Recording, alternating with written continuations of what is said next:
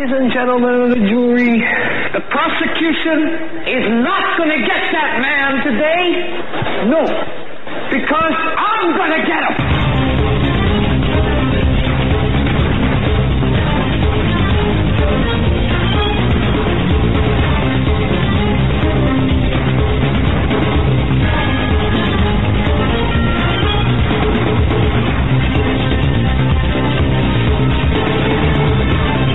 This is the Hagmann Report for today. It is, I'll tell you, it's an incredible news day, as all days. It seems like the news is just coming in continually. Now, it's interesting that we see here with the mainstream media, the CNN crew yucking it up about Donald Trump's plane crashing. You know, of course it did not, and I hesitate to even say that, but they were waiting for him, of course, to arrive in Indiana, and made some jokes. Certainly not quite not quite tasteful. Let's just say that. And of course they apologize. The war on the truth, of course, taking its shape as fake news. That's what we're seeing, of course. Welcome to the Hagmann Report for today. We've got just a fantastic show lined up for you tonight. Paul McGuire from paulmcguire.us coming right up here. And I want to just point something out here. There's an article, and Joe, you didn't see it on Zero Hedge, I guess? No, I didn't see it. I went through the first two pages, and I'm doing a quick search here in the past 24 hours here. All right. I found was the Civil War inevitable essay. I'm not seeing the Civil War inevitable article. I'm not sure if it was pulled or if I'm just having a hard time finding it. All right. Well, I don't know. I just happened to come across it, and I apologize for being a little bit more rattled than I usually am. Just so much news and such coming at us, and when I saw that, I was reading about the inevitability of a civil war here in the United States, and just the way it read.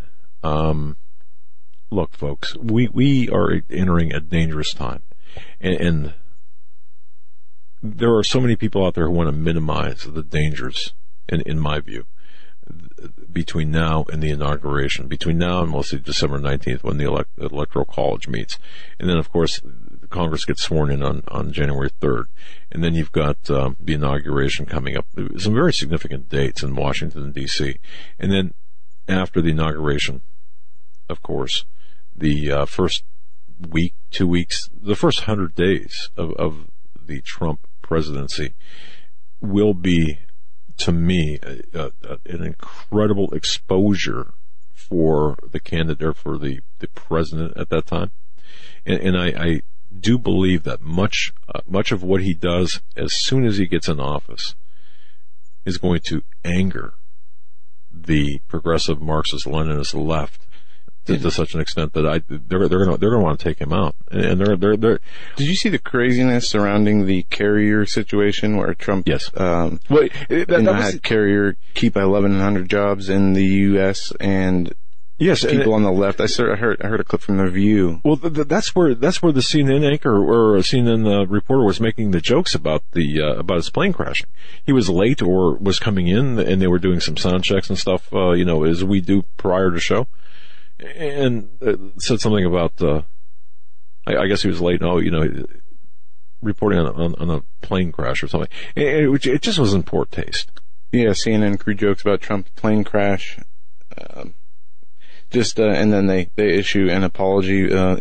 This is what we get from the the real media, as they would like to call themselves. Well, exactly. And folks, and the quote was, "Trump's plane is about to land. If I do this, he's landed, and if I do this, he's crashed, hopefully."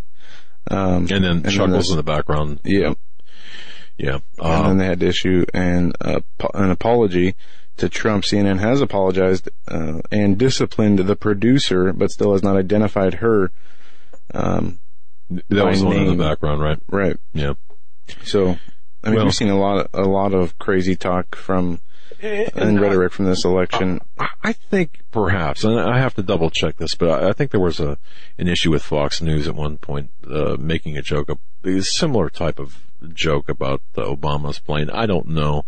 I do recall something vaguely, but either way, it's in bad taste. It's especially now, given the dry tinder on which we stand with respect to the nation.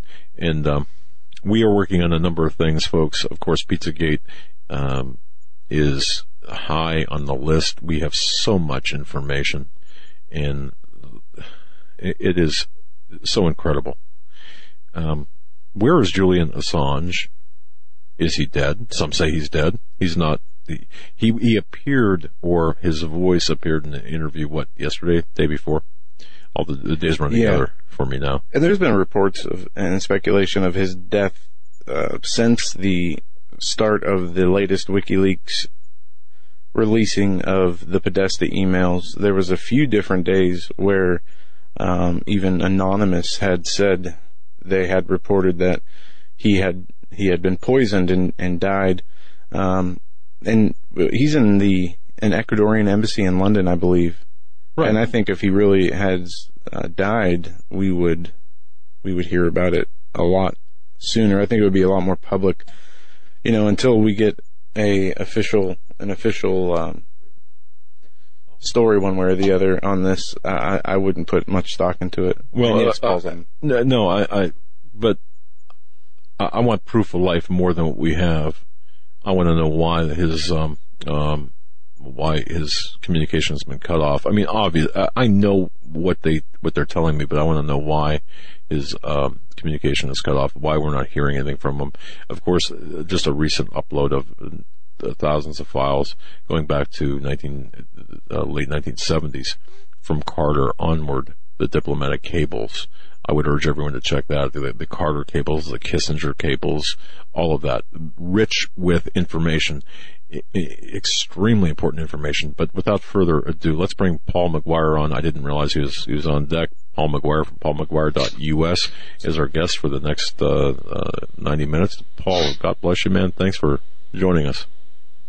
Hey, Doug. Hey, Joe. It's great being on, as usual. And let me ask you a quick question. How is the audio right now? You sound good. Good, because it should be better than last time, because I got some technical help from one of your geniuses on your team. That excludes me, Paul. So, yeah. Anyway, Paul, where do you want to start here? We've got the satanic ritual abuse and kidnapping, pedophilia, in addition to child in sacrifice, human trafficking, the whole gambit with respect to what that Pizzagate covers, the Clinton Foundation, the elections, the fallout from that. You've got WikiLeaks, Assange. You've got any number of things. Where do we start? Well, what I'd like to do, with your permission, is as we talk, connect these various dots, and then, of course, take them to a higher or deeper level. And we can do that. One thing, as we're observing all these things like Pizzagate and the speech by Trump last night, which was very powerful for those people who watched it, and he made some very interesting comments in that speech where he spoke on a level that I have never heard him speak on. And in fact, I've never heard any major politician or president of the United States ever speak with such revealing candor on certain topics. And we can go into that, and I have an idea why he spoke on some of those things. Now, the other thing is everything that's going on in the United States right now, with the media, with Pizzagate, with Trump, with the remarks that are very destructive towards Trump, the riots in the streets, the recount, it's all part of the same big picture, and it's all, most of it, the vast majority of all these things happening simultaneously, it's not happening randomly or by accident. It's happening by a strategic plan. And I agree with you, Doug. I mean, 100%. The danger zone right now for Trump as he moves towards officially being president and being able to actually assume control of the presidency. The danger zone right now is red hot, and it's hotter and more dangerous than it has ever been. And it's more dangerous for him than it's ever been for any president that I can remember. And we need to not just say we need to pray fervently for the safety of Trump, his family, and his team. Listening to his speech, it's obvious, and what he said clarified why he is such a dangerous threat to the globalist elite that are the ones controlling our nation, the European Union, most other nations, and of course the globalist elite totally control the mainstream media through the 6 corporations that totally control the mainstream media, which are all directed by the globalist elite. So the mainstream media is simply doing their marching orders from the globalist elite. And that's why you take CNN, and it's an unending assault. It's an unending series of lies, and many of the other media is doing this also. As we have discussed before, I mean, they were caught with their hands in the cookie jar, and they were caught colluding with Hillary Clinton and the Democratic Party. I mean, the people who, like some of the moderators, as you know, and your audience knows, they were caught red-handed with proof. We all knew and sensed intuitively that when Trump was up there, it was fairly obvious to anybody with half a brain that the debates were rigged, but we didn't have proof, but we could see it because the moderators kept jumping in and acting like they were presidential candidates debating. And guess what? We all found out that indeed it was true. We got total proof from the WikiLeaks dumps that these people, especially that lady on ABC, she's vicious, man. No, I'm not going to say what I was going to think, but it would be too disparaging. But she's vicious, and she went after him, and many others went after him, and then we found out that they were working in collusion with the Democratic Party and Hillary Clinton. So they forfeited. The mainstream media has forfeited any claim to any kind of journalistic integrity, scholarship, or just integrity in general. They have been exposed by anybody, I say with half a brain, because half of America doesn't have a brain. They're in a scientifically induced trance state. And that is not a joke. That's a reality, and I can document it. So since half of America is operating on half a brain, and they're in a trance state, they can't see the obvious. Most of your listeners can see the obvious. Those debates were viciously rigged.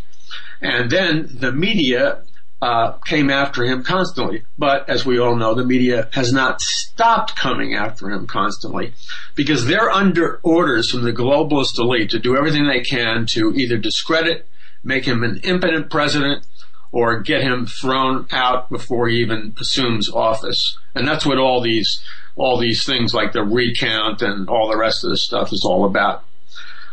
But there's another danger which we should get into on today's program, and that is, you mentioned Pizzagate.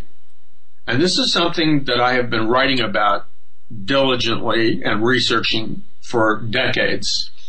And I know you've done your own research. It's expressed in your novel quite well. There's a gruesome scene. Quite honestly, Doug, your novel was a brilliant novel, Stained by Blood. And it exposes what we're about to talk about. It exposes it. But I'm telling you, that one chapter you have where it describes what happened to the boy, I can't get that out of my head. And I can't get that out of my head not because the image was perverse. I can't get it out of my head because I can't stop thinking about the incredible pain, anguish, and psychological abuse that young boy had to endure and hopefully overcome in his life. I can't get the pain and suffering that boy experienced in that scene that you described. And I don't want to give away the contents of your novel, but to think that this kind of abuse is going on through pedophilia that's connected with satanic cults and satanic groups.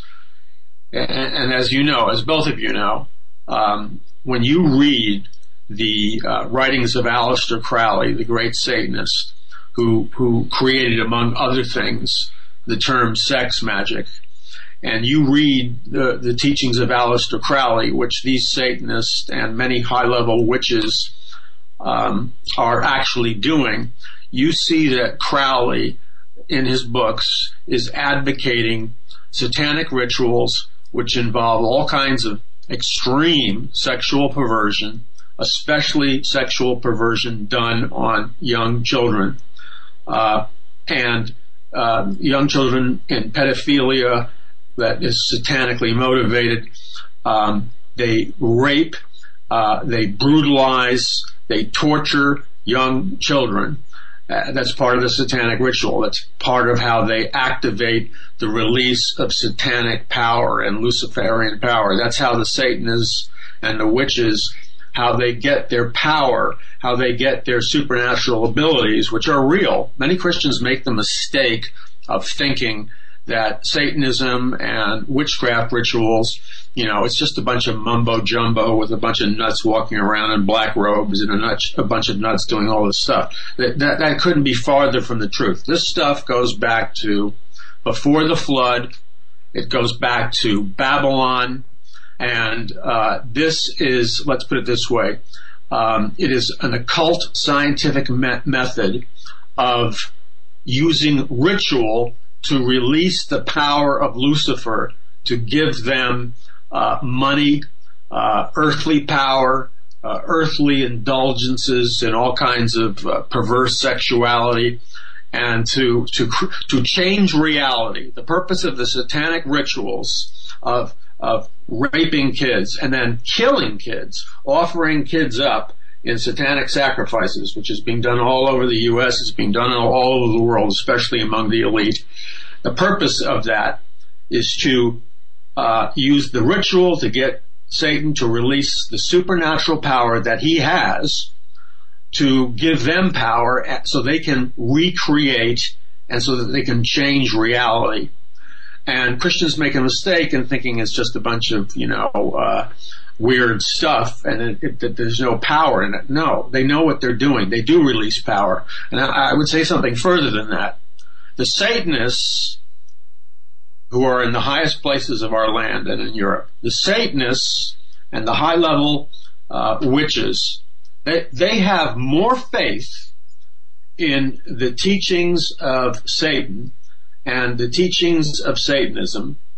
These Satanists have more faith in the teachings of Satanism and the teachings of Aleister Crowley than the vast majority of Christians have faith in the Word of God and the promises of God and the promises of God to release supernatural power. So the problem we have here is a power vacuum. We have Satanists who really believe, they really have faith that Lucifer will change reality for them and give them power, etc., if they perform the rituals that Lucifer commands. But on the other hand, not all, but the vast majority of Christians, first of all, don't even really understand the scientific reality of the supernatural. And number two is, the majority of Christians do not have the same level of faith that the Satanists have. So you've got all these millions of Christians walking around spiritually powerless and have no idea how to get God to release supernatural power. And then Satan's people, because they actually believe Satan, unlike God's people who do not believe God's word, are temporarily in a triumph mode, and it shouldn't be that way. Amen to all of that. And if I can say this, your book, I have to go back to your book, books plural, including and especially A Prophecy of the Future of America, 2016-2017, which should be read in conjunction with a prophecy, the original A Prophecy of the Future of America, two separate books.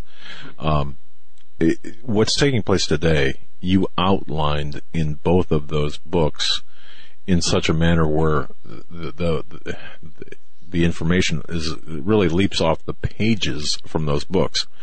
And in a way, what we're seeing today, you have spoken about, you've written about, and the reason I bring this up is because I've been getting a variety of emails. It's an interesting cross-section where people are saying, for example, I'm so sick and tired of hearing about Pizzagate. There's nothing there, or it's being overblown. Well, no, this is the core. This exposes the core satanic objectives, the method, the MO, the method of operation, the motive, the means, and the opportunity of the crime that's really been at the forefront of every, or almost every, evil act since within modern history and since the beginning of time. So I just want to drive that point home, because there are a lot of people who are saying, "Oh, I'm so sick of this." Well, no, you've got to understand the context of which this exists, and it's more than pedophilia. We understand that too. I'm kind of addressing everything. It's about the satanic element that you describe. And, you've shared the dais with Russ Dizdar many times. And Russ Dizdar has talked about this quite frequently. And it's interesting because the very agencies that have been tasked to investigate such matters have refused to do so and have publicly declined to admit that such evil exists, at least in the format in which it does, even to the extent of our pop culture television. For example, Criminal Minds, a show that I happen to like.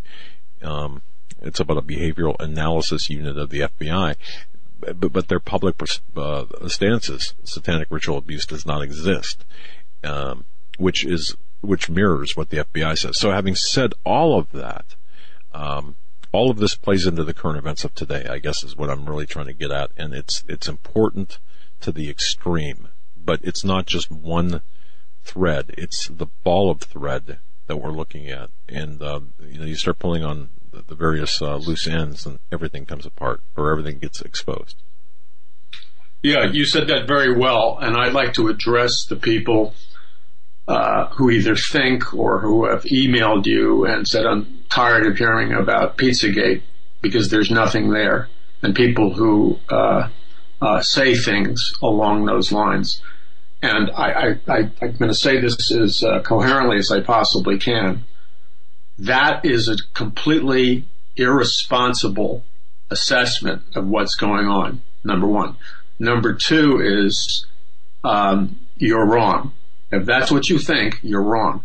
And number three is it is incumbent upon you to educate yourself, do your homework, do your research, know what you're talking about before you make a statement like that. Because I challenge anybody who thinks there's nothing there, or, this is all about, this dark, weird stuff, there's nothing there, or the government agencies who say it doesn't exist. Well, they know it exists. They're simply hiding it. It is there. If you do your research, you will find enormous documentation that it is there.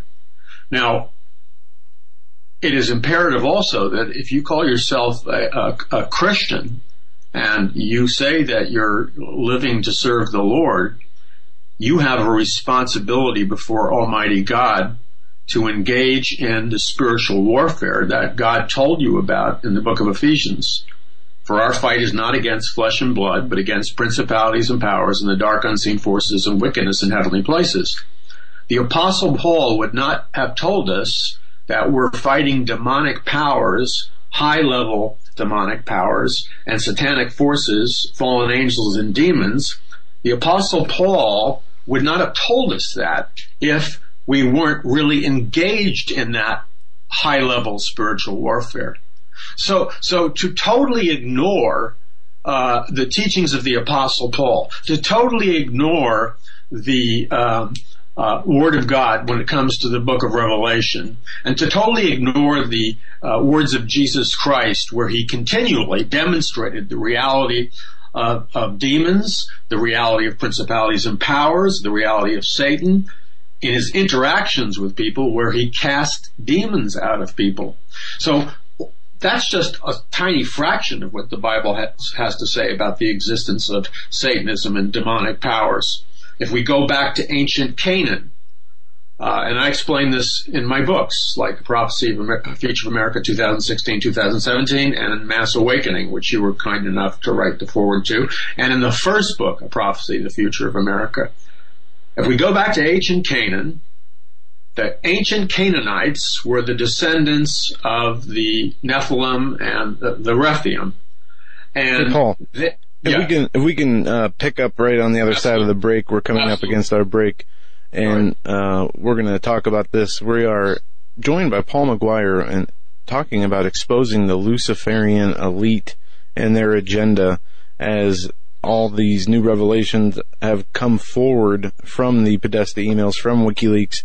And this is an international conspiracy, far outreaching just the United States and the politicians and people of evil here. But this is a global crime satanic network. We'll be right back with Paul McGuire. PaulMcGuire.us is his website. Stay with us.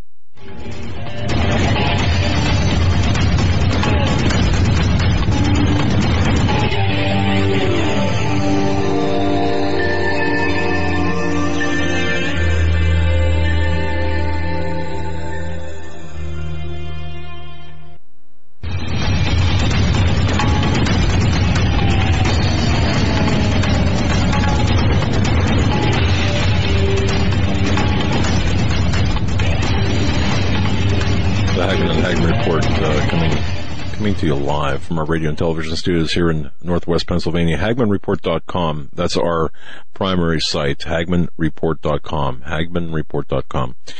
And also Hagmann and Hagmann.com. The latter, of course, for show information. Our very special guest tonight, Paul McGuire. PaulMcGuire.us, hitting on some extremely critical and important information about, well, the Luciferian elite, their machinations, the nefarious plans that they have, and they're executing. And so much to get into. I want to get back to Paul real quick. PaulMcGuire.us, again, is his website. His latest books, Prophecy in the Future of America, 2016-2017, must read in my view. And, of course, the original Prophecy of the Future of America as well, important to combine together.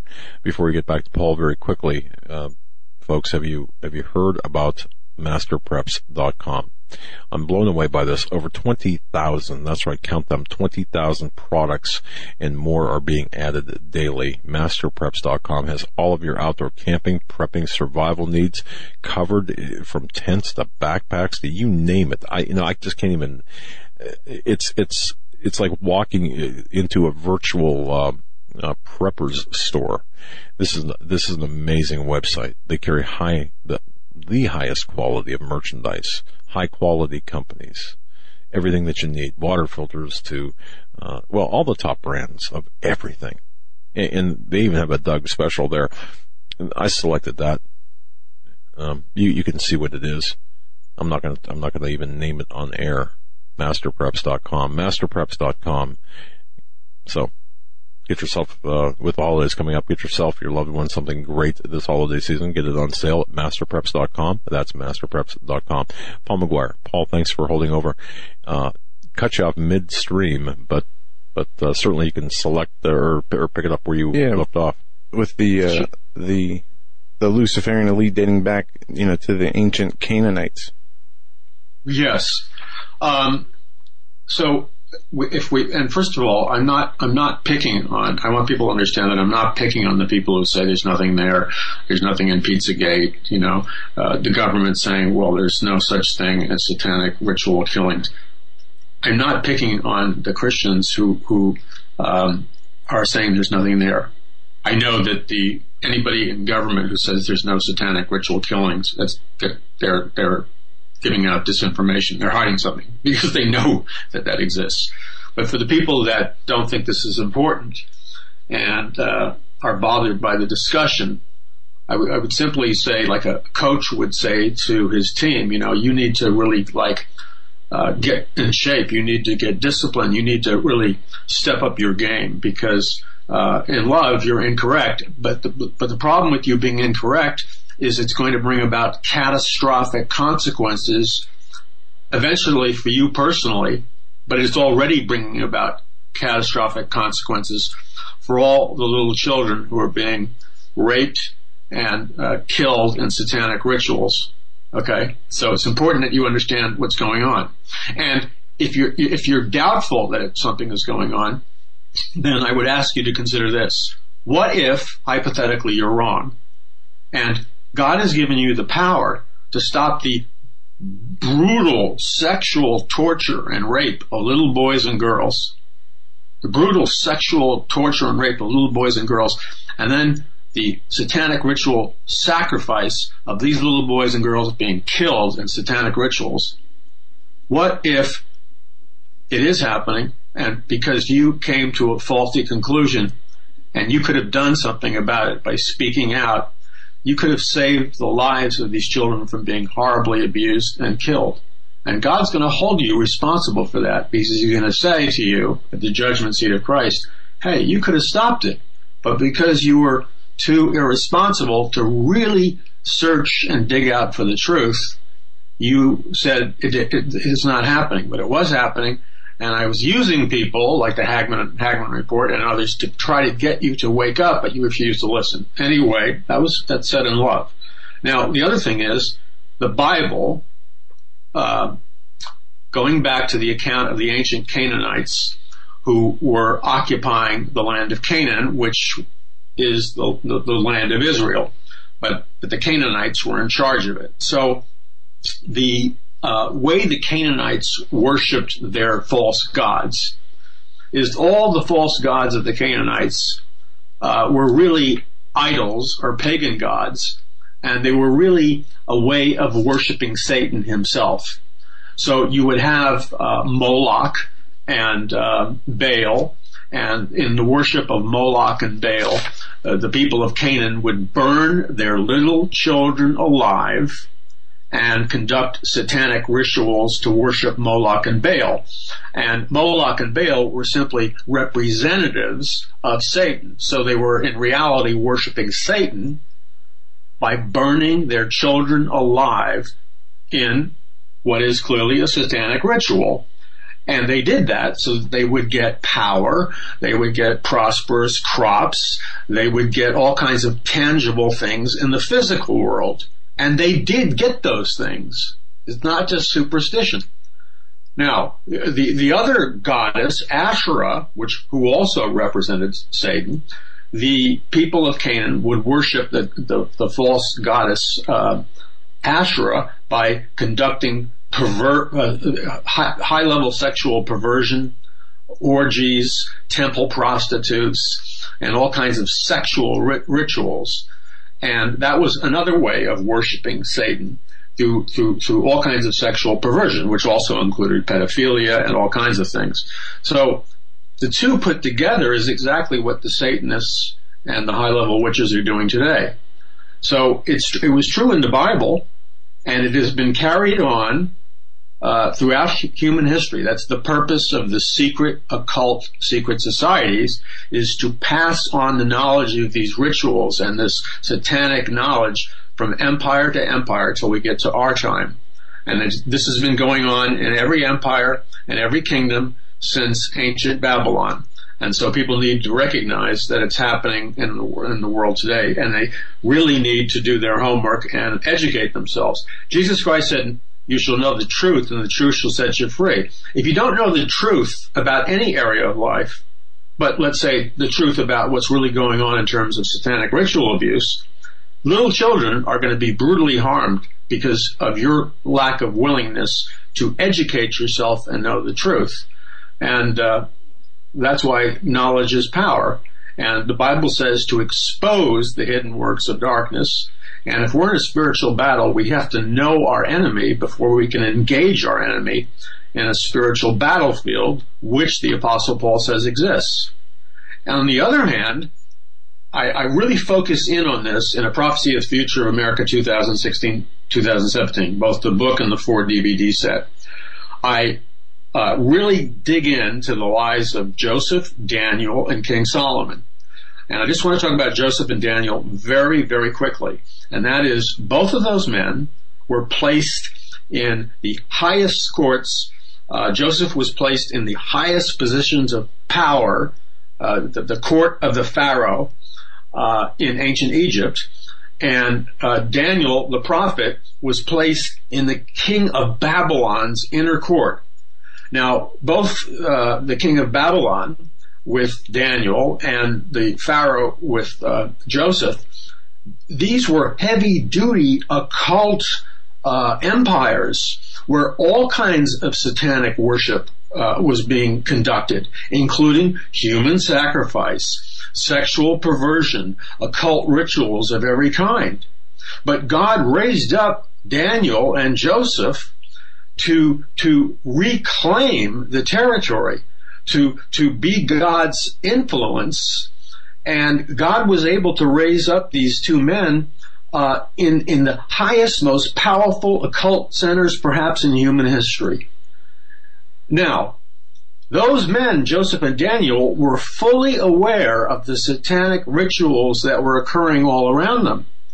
But God was able to use them because they had teachable hearts. They didn't say, oh God, I know everything and I know there's nothing going on here. No, they were teachable and they were able to do great good for the kingdom of God. And God wants to do that through every person. But unless you're willing to pay the price and study and self-educate yourself, then you can't be used by God. God can use an idiot. Sorry for me being so blunt. God can use an idiot. Okay? But God would prefer to use somebody who has disciplined themselves and trained themselves, prepared themselves, and educated themselves. That person is far more useful to God. So, it started in ancient Canaan. Now, it is prevalent in our modern society. And there's evidence everywhere. And one of the primary purposes that I've devoted a lifetime of research, beginning in my teens, because I was involved, fortunately not in Satanism, but in the occult and the New Age movement and stuff. I have personal experience, personal research, and then researching things that are very dark, because the Holy Spirit led me, and the Holy Spirit opened doors for me to gain access to knowledge that a lot of people don't have. So the key thing here, though, is that this power is real, and it's written about openly. And I know I've said this before, but I'll say it once again. To the people at the highest levels on planet Earth throughout history, they understand what Sir Arthur C. Clarke said, science is magic. To high-level occultists, the Illuminati, etc., there is no separation between science, the occult, technology. It's all the same. It's only the people who don't know what's going on that separate science from magic.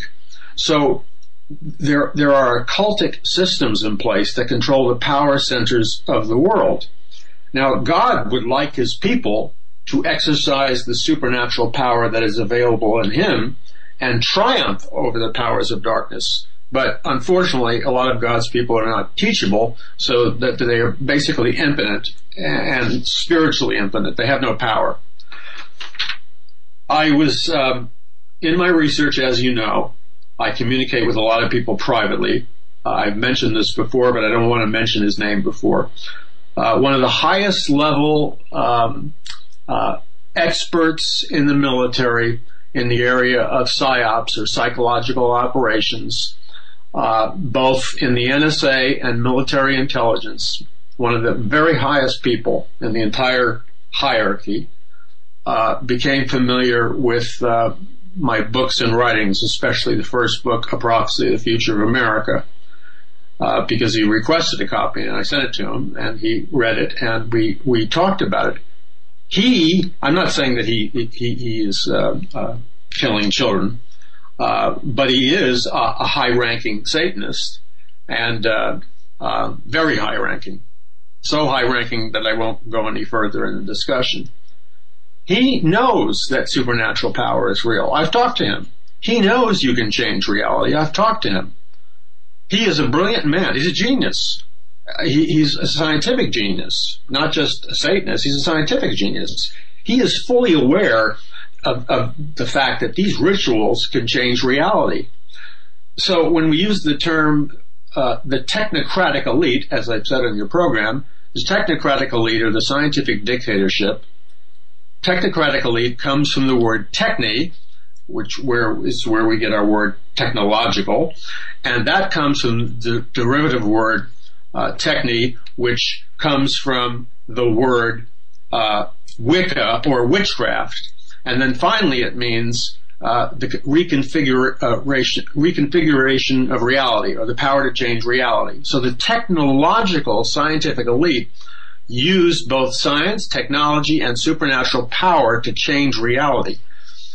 That there, what I just said, that the highest level people in our world, from Babylon to today, they understand, and they are currently employing a mixture of supernatural power, the occult, science, and technology. It's fully operational, and they are changing our reality, the American matrix and the global matrix. They are changing the reality. They're changing people, and they know it works. They're not sitting around scoffing at and saying there's nothing there. There's nothing there with these rituals. It's just a bunch of ignorant people jumping around lighting candles with robes. No. They are using this. This guy is not really the word, one of the most powerful men in the United States, who read my book, A Prophecy of the Future of America, the high-ranking Satanist and probably the greatest expert in PSYOP, psychological operations, in the world. He knows I read his book, okay, which we discussed in our communication. He talks in his book openly about scientific methodologies for winning wars, including the employment of EMF waves and all kinds of high-level technological weapons that most people don't think exist. He writes about in the book, but he also talks about the supernatural element. So Daniel and Joseph, men of God, both knew in the king of Babylon and the king of Egypt that those kingdoms operated with a combination of the occult, supernatural power, science, and technology. Why is there this fatal blind spot in the minds and hearts of so-called Bible-believing Christians? Their own Bible, the Word of God, from Genesis to Revelation, speaks thousands and thousands of times about the nature of multidimensional reality, and about the fact that there's not only a Lucifer and the servants of Lucifer that have real supernatural power. For example, in Egypt, when God's people were being delivered by Moses, the magicians, the sorcerers in the court of Pharaoh, they weren't playing children's games. They were performing supernatural miracles. They just weren't as powerful as the supernatural miracles that God was doing through Moses, but they were performing supernatural miracles. So we see this come to a conclusion in the book of Revelation, where we see the Antichrist and the false prophet, who are serving Satan, implement the high-level technology of the mark of the beast, which is either a nanochip implant or a microchip implant, and then computer brain interfaces, hive minds, etc., etc. This is the mark of the beast, and it's a combination of hardcore scientific technology, computer technology, artificial intelligence, and the reality of the supernatural. There's a wedding between the supernatural and this. So Christians need to understand that the power, I hope people are really paying attention and not daydreaming. You are in the most intense spiritual battle in the history of mankind. And for crying out loud, in the name of Jesus Christ, you need to awake. Thus the term, a great awakening. You are asleep, and the word says, be sober, be vigilant. Your adversary, the devil, goes about like a roaring lion, seeking whom he may devour. That is a warning from the word of God about a real devil and demonic powers who will devour you. You know what devour means? They will rape, torture, burn, kill, and incinerate your body, ultimately in a concentration camp. Wake up and stop fighting with God and stop playing checkers or chess with God with this pride where you think you're actually more intelligent than the supreme being. Get your mind in synchronization with what the word says. Humble yourself and you bow before the word of God. Don't put yourself above the word of God in the seat of the scoffer. Repent before the living God of the universe and say, Lord, I am sorry, because in my heart I have this secret pride where I actually think I am smarter than you. You need to repent of it, because this concept that exists in the vast majority of evangelical Christians, that there is no intense supernatural battle, that these fallen angels and things are not really real, that satanic ritual abuse doesn't really work, that they don't have the power, that the Illuminati doesn't exist, and all the other fairy tales you tell yourself. These fairy tales, these lies that you convince yourself are real, is the essence of psyops, by the way. And if you really want me to be blunt, the devil is a master of psyops, and he's got you so fooled, you don't even think you're in a warfare while he's destroying you. So you need to wake up and become educated through the Word of God and studying books and listening to people that have paid the price, and then you need to get up to speed. We are right now in the greatest, most intense, supernatural, spiritual battle in the history of mankind. We are coming to the end of the age, and it is the plan of God to raise up America once again, temporarily, to be a global platform for the preaching of the gospel, for sending out missionaries, for making disciples of all nations, for occupying until he comes. It is God's desire, because of the covenant our founding fathers made, the Pilgrims and Puritans, it's God's desire to raise up America right now. That's what this entire thing with Trump is all about. Wake up. Trump is being used by God, okay? He's imperfect, but God is using him as a gladiator, because it takes a gladiator, not some feminized Christian male leader. It takes a gladiator to go into Washington, D.C. and drain the swamp and deal with this. And you need to be praying for this man. Amen. Trump gives us the possibility of a second chance, which is what God wants to give us.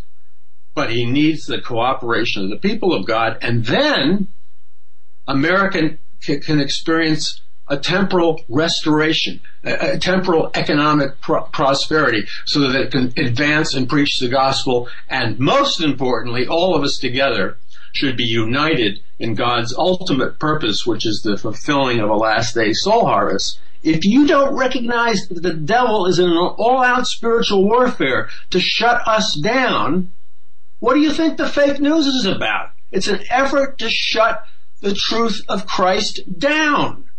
What do you think the media is all about? The global elite. At the top of the pyramid of the global elite, you need to wake up and really grasp reality. Not all of them, but a significant percentage of the highest people in the global elite are satanic worshipers. They're disciples of Satan. They participate in the dark satanic rituals, which include human sacrifice, child sacrifice, hypersexual perversion, pedophilia, and so on. Wake up. It's real. And you need to believe your Bible as fervently as these people believe the words of Satan. The pushback, Paul, against the Christians right now, and you mentioned a key phrase, the fake news. The pushback we're seeing, especially in the context of Donald Trump, where you had before the election Clinton getting up and saying all 17 intelligence agencies have verified that the the hacks, for example, had come from the Russians, and blaming the Russians for meddling in our election affairs, which is the excuse, by the way, that that they gave for taking Julian Assange, taking his internet access away because of meddling with our elections. So all of this under the umbrella of fake news, of which Paul, you, us, InfoWars, Steve Quayle, the Hodges, everyone, we are all placed under this umbrella of fake news. And so people need to understand the war again. And by the way, Paul, many Christians are falling victim to the narrative that we are a part of the fake news. Not many Christians, but interesting number of them, and are fighting. And we are fighting amongst ourselves, or we're taking incoming shots by members within our own church community. It's an amazing thing to watch, because the spiritual battle is in overdrive, hyperdrive, as you pointed out. Well, you're absolutely right, and people need to understand the psychological dynamics of using terms like fake news. And I think I said this the last time I was on the air with you, but I need to say it again. And I explain it in detail in Mass Awakening, in great detail. There's a basic principle in psychological operations and what is termed scientific mind control. And one of the basic principles, and some of these principles are used in advertising too, one of the basic principles, and this was developed at the highest level by Adolf Hitler and his ministers of propaganda like Joseph Goebbels. And that is, it is easier, Hitler said, I'm paraphrasing his words, it's easier to tell a big lie, what he called the big lie, and to get millions and millions of middle class, working class Christians and people, it's easier for them to believe the big lie than it is to try to convince them of a small lie. And the reason for that is this psychological dynamic. The human mind in the middle class and working class, they lie. This is what Hitler said. They often lie in their own private lives regarding small things. You know, like, no, I wasn't speeding, officer, or whatever. Or small, petty things, or lying at work or whatever. And so they think it's conceivable and doable to tell small lies. Okay? Because of that, they believe falsely that it's impossible to raise the ante and to convince people of a huge lie. It would never enter their wildest imagination that people would be so gullible to believe the big lie.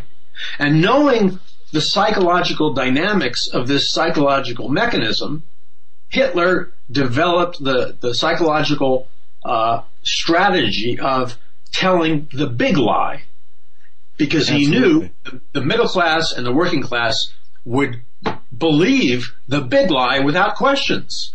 And that's right why... on the money, Paul. We're up against the break. If you can hold this thought, when we come back, we got you for another half an hour.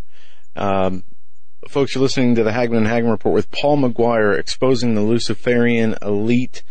PaulMcGuire.us, his latest book, A Prophecy of the Future of America 2016-2017. Stay with us.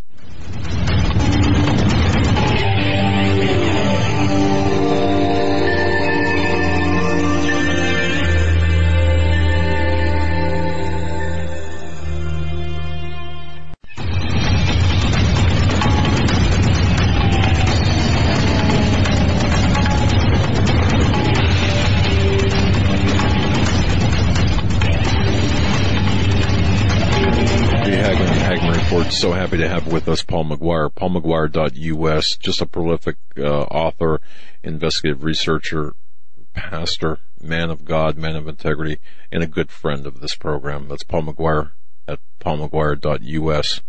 Listen to this, folks. The intellectual territory we are now entering into is society's last great taboo. talking about things like the truth, and the meaning of life is society's new pornography, and it's almost completely censored. Society will now allow you to indulge your mind in almost anything, even things that were once considered obscene or forbidden. Today, the only thing forbidden is the truth, and especially the truth about the meaning and purpose of life, along with the real nature of reality. One more thing. The super elite, no moral restraints. The direct consequences of this is that those people who understand this consciously or unconsciously, and those people in the higher levels of the elite who believe that they are gods, believe that they can do whatever they want, whatever they choose to do, with absolutely no moral restraints. I'm going to stop there. The source, Paul McGuire. The book, Mass Awakening. Folks, you got to read this. It is an insightful work. That's Mass Awakening. Go to paulmcguire.us. Paul, come on back, sir. Okay, and thank you for reading that quote. Let's go back to the fake news and the agenda and this whole lie, the big lie that it is the Russians that many of these so-called fake news websites, which are websites run by people that your listeners like and know very well, and they're websites like Drudge Report. And I didn't check to see if you guys were on the list. I don't know if you were or not. I'm sure you would be. Maybe not. Somebody's list. Yeah, you're on somebody's list. The thing is, they're employing the psychological strategy of the big lie. But before I get into that, if I may, I just want to say a couple of things before I forget and we run out of time. On Thursday, December 15th, I'd like people to join me at Paradise Mountain Church. We're going to have a special prophecy meeting at the Garland Hotel, Thursday, December 15th, and it's free, but you got to register. And you go to paulmcguire.us, and the power of the Holy Spirit will be there. I pray for each person who comes personally, if they choose to be prayed for, and then I share some very cutting-edge prophecy updates where I try to help people connect the dots, such as you do so well in your program. So I invite people to join me at Paradise Mountain Church, December 15th, Thursday. And we're going to have a great time. And by the way, every time I do a meeting, we do our local church meetings, I ask people how they heard about my ministry, etc. And so many people who come to these meetings are Hagmann and Hagmann, loyal fans and listeners. And they just publicly stand up and say, I heard you on Hagmann and Hagmann, and I love that. I love those guys. And it's just constant. So you have a tremendous, diverse, huge audience. And so and the people who say that they're Hagmann and Hagmann listeners, they always have a good attitude. You know, there's something about them they're just lovable. Let's put it that way. Okay, and then we have just released after the election. I waited after the election to finish the production on a brand new 3 DVD set, which I think is critical to get. America, What's Going to Happen Next? And America, What's Going to Happen Next, the 3 DVD set. It talks about what's going to happen next now that Trump is getting ready to be put in office, what we can expect that's soon going to happen, and what we can do about it. So if people want to be informed, which they should be, but if they want to also know what they can do about it, because they have to do something about it, or very bad things are going to happen, I encourage them to get the 3 DVD set, America, What's Going to Happen Next. And I deal with fake news in that DVD set. So fake news and this Russian thing is an example of the psychological technique of the big lie. And so they're blaming it on the Russians, which is a preposterous thing. It's totally without any credibility. It's a complete lie. Hillary used to use the term the vast right-wing conspiracy that was against her. Now the media and others are saying that the Russians, that all these big alternative news websites are secretly Russian propaganda agents, hiding, or they're unknowingly promoting Russian propaganda. And that's a complete lie, but it's the big lie. When Chris Wallace was challenging Trump and moving from moderator to adversary during one of the debates, I think his fairness, by the way, is a complete scam. He wasn't fair. He was just less biased than the others. So Trump made the statement that this whole thing about Russia being behind news and his campaign was a complete lie. And then Chris Wallace aggressively said to him, fired back, didn't ask him a question, he fired at him. Well, 17 or 18 high-level people in U.S. intelligence said that it was true. They believed that all this is coming from Russia.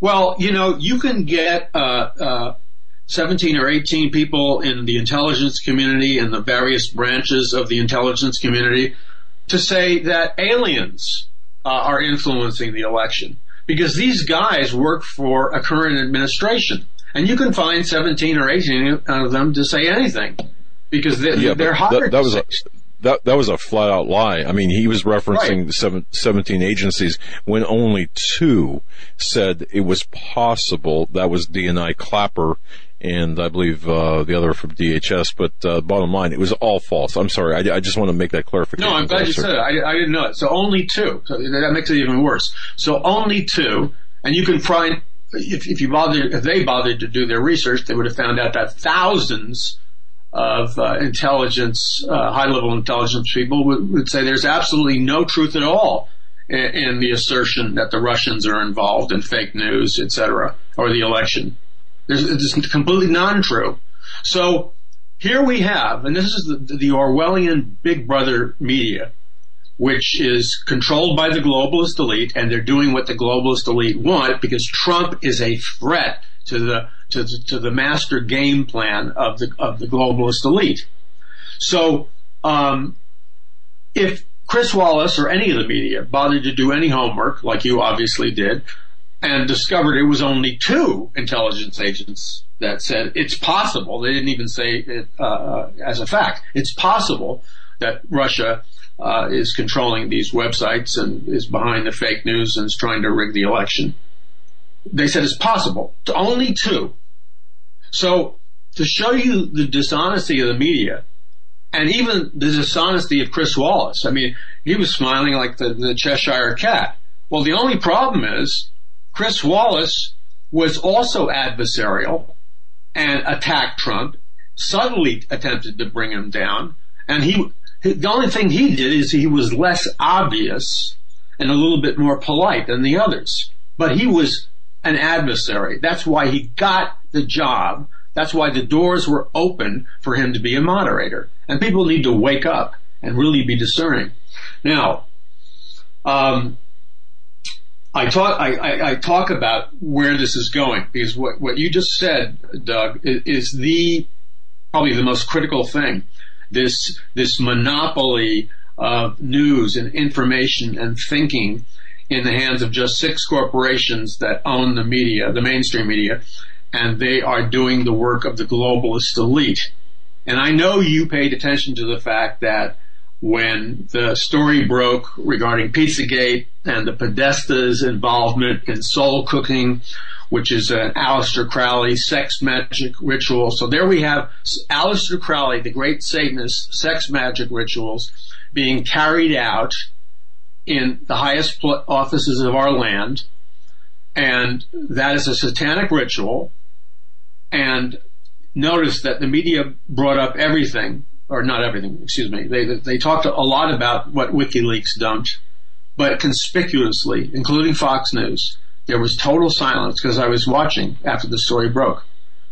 Total silence. They totally ignored and acted as if it never was said that WikiLeaks had proof that there was correspondence among the Podesta brothers regarding these soul cooking or spirit cooking events being held by a satanic high priestess, Abramovic, which is an Aleister Crowley sex magic ritual.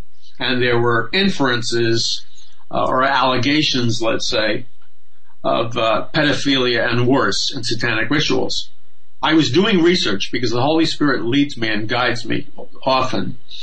And I was pursuing this, and I discovered there is an existing network in Manhattan and New York City among the elite and especially people in the art crowd and the highest level elite in Manhattan, San Francisco, and a couple of other cities just in the United States. It's also happening in Europe. But there are other of these artists like Abramovic, the satanic high priestess, who does the spirit cooking rituals. And Abramovic, of course, paints paintings in blood, semen, urine, etc. But then I discovered there were other female artists in Manhattan that just during Thanksgiving held these very high-level parties where they would serve food on the naked bodies of women, and they would be served expensive wine by women dressed in bondage outfits, et cetera, et cetera. And the artist who was the creator of these high-level parties is also an artist, and she too paints her paintings in her own blood. And as I dug a little deeper, she is a high-level witch. And she's also involved in Aleister Crowley's sex magic rituals. So there's a huge network of this going on globally. And people need to really wake up because it's real. In the brand new 3 DVD set, America, What's Going to Happen Next, I talk about spirit cooking. I talk about the satanic rituals. People need to understand that it's real. Trump is a threat to the globalist elite. I was watching his speech carefully. I think it was yesterday. The celebration or thank you tour. And I was listening to his speech, and he said a number of things that he had never said before, and he said them with a power that he had never said them before. And I was quite shocked. I didn't fully process the entire thing until later. But Trump very boldly said, and I commented to my wife, I said, I've never heard an American president or politician ever say stuff about this. Trump was talking openly, not only about the globalist elite and using the term the globalist elite, but Trump was talking about a world currency, a global army, globalism, global government. And the exact words that he was using were words that he had never used before. And he was really getting into some deep territory. And I was shocked by his bravery and his understanding of this. So I woke up today, and it dawned upon me, because I had forgotten, one of Trump's closest advisors personally gave Donald Trump a copy of our book, The Babylon Code, that I wrote with Troy Anderson. And, I assume Trump didn't read it because, he's running an election.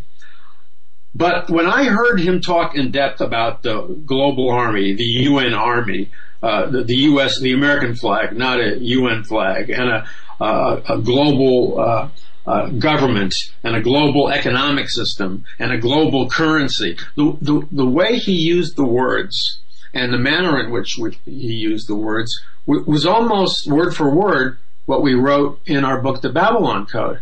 And, I can't prove 100% that's where he got it from, but I believe that he did because I know the person who gave it to him. So Trump, people need to understand, God's hand is on Trump, despite his imperfections. He is a direct threat to he may not be aware of it, but the Luciferian globalist elite crowd. He's a direct threat to this entire New World Order, the entire threat to the global government, the global army, the end of U.S. currency, the establishment of a global currency. He's a threat to the world system and the globalist elite and the occult satanic globalist elite. So it shouldn't be mysterious to us why there's never been a president or a politician in the history of the United States of America that, one, has been this popular, and two, who is under all-out assault by just about everybody. And every globalist institution is in a full-out, 100% assault to tear him down. Now, people may say, well, he's compromising because he hired this guy, and they're part of the elite. Well, we need to pray for Trump because really there's a massive spiritual... Let me say this.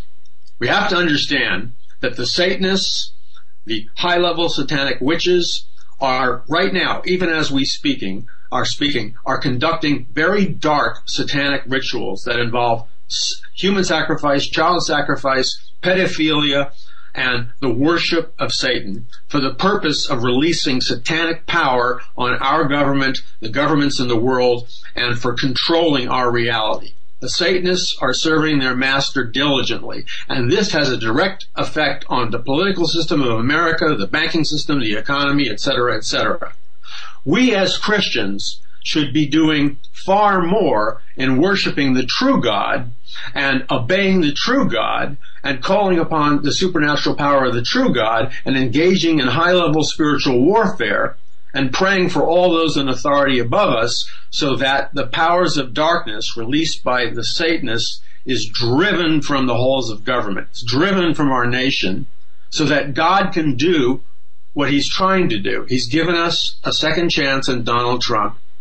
Donald Trump is a gladiator, and God would like, I believe with all my heart, and it's in the book, and I explain this in detail, in great detail, in America, What's Going to Happen Next, the 3 DVD set, and I'm going to teach on it at this Paradise Mountain Church meeting, December 15th, Thursday, which is free. That's December 15th. People can come and join me. I'm going to teach on it. We have to understand that God has given us a second chance, but we have to do our job. We have to back this man with the supernatural power of prayer and vocally stand and participate. We have to be knowledgeable. We can't come to ignorant conclusions about this, it doesn't exist, or this is not happening. We have to understand that the Satanists are very busy and they're very real, calling down demonic powers on behalf of their agenda. We have to be responsible to occupy until he comes. Amen to that. And if I can just add something here, what you said about the evil machinations and activities of the people in power right now. For those of you who doubt this, from the Podesta file, Podesta emails, email number 14333. That's 14333 from Cheryl Mills to Hillary Clinton while she was Secretary of State. A very simple one-sentence email to Hillary Clinton from Cheryl Mills states, I will be sacrificing a chicken in the backyard to Moloch. So that's just one of the many emails. Again, 14333 for those of you who want to look it up in the Podesta email file. So exactly right, Paul.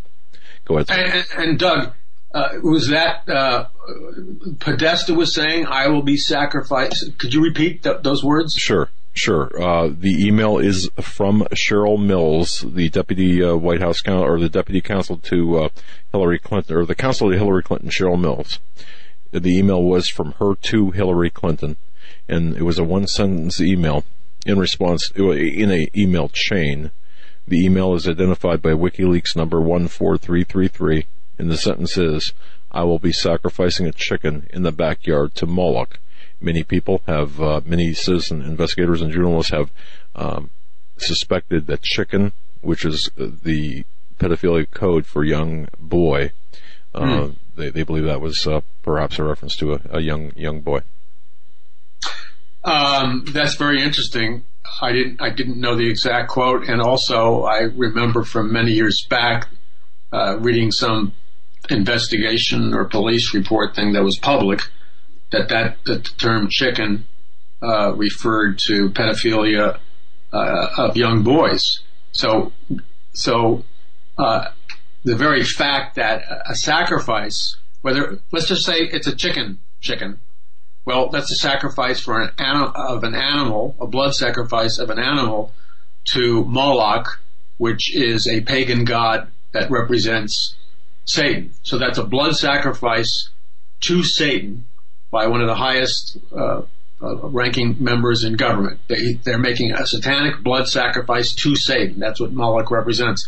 And if it is correct, which it appears that it is, that chicken is really a known code word for pedophilia and rape of a young boy, then that would imply, because pedophilia and rape is a standard satanic ritual, and then if the young boy is killed, and that's apparently what it is alleging, that something is being killed, that is a satanic ritual. It's a blood sacrifice, not just to Moloch, because Moloch represents Satan. It's a satanic ritual blood sacrifice with pedophilia and rape, and then ultimately the human sacrifice of a little boy to release satanic power. Now, those people that doubt, that you were talking about earlier, they really need to come to grips with their unbelief, because first of all, these people are releasing satanic power through satanic rituals because it has worked for thousands of years. This is not some mythology. But God in His Word so many times has promised His people far superior supernatural and miraculous power if they will worship Him on the terms that God has set out in His Word. And the Word of God says, without the spilling of blood, there is no remission of sins. The Satanists understand that there is power in the blood. There is power and life force in the blood. That's why they have blood sacrifices. But that's a counterfeit, because God already taught us in His Word that there's power in the blood. In fact, there's a hymn, a Christian hymn, there's power in the blood of Jesus Christ.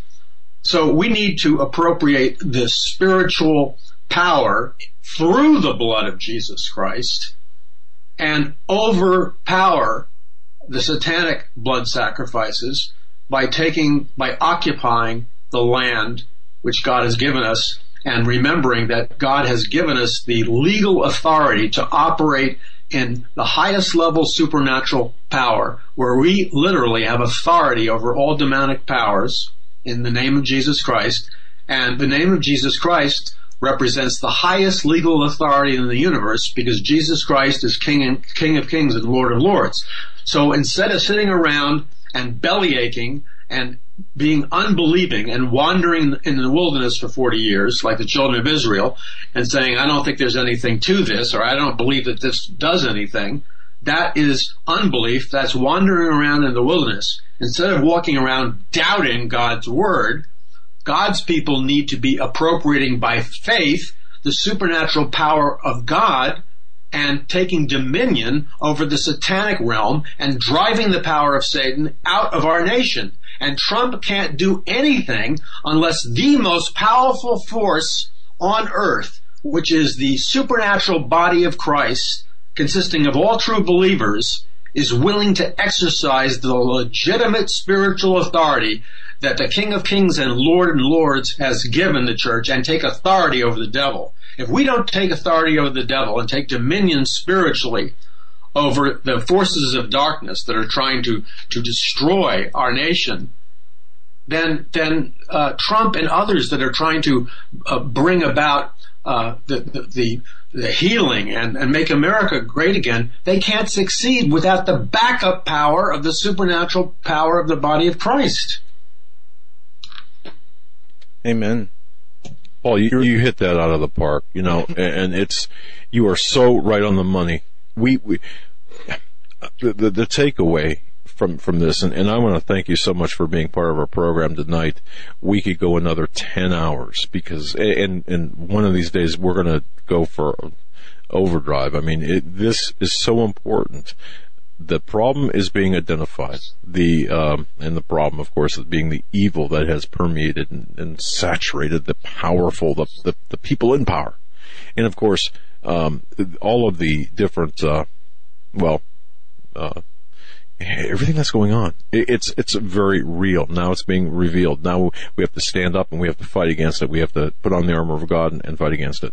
And you're doing just that, in both arenas. And by the way, folks, again, on Thursday, December 15th, Paul is going to be conducting a prayer prophecy meeting. Yeah, Paradise Mountain.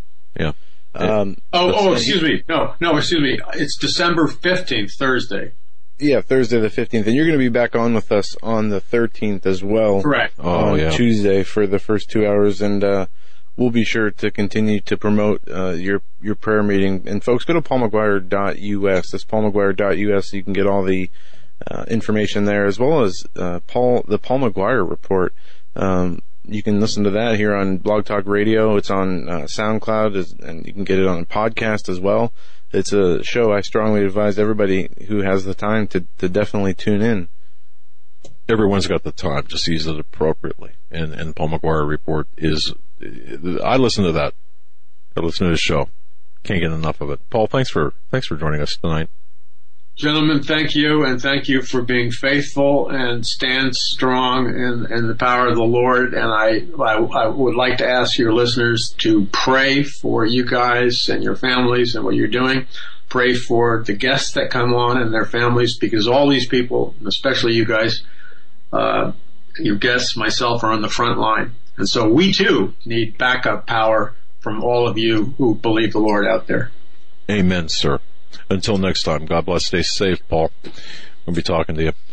Folks, remember, right back. Stay right where you're at.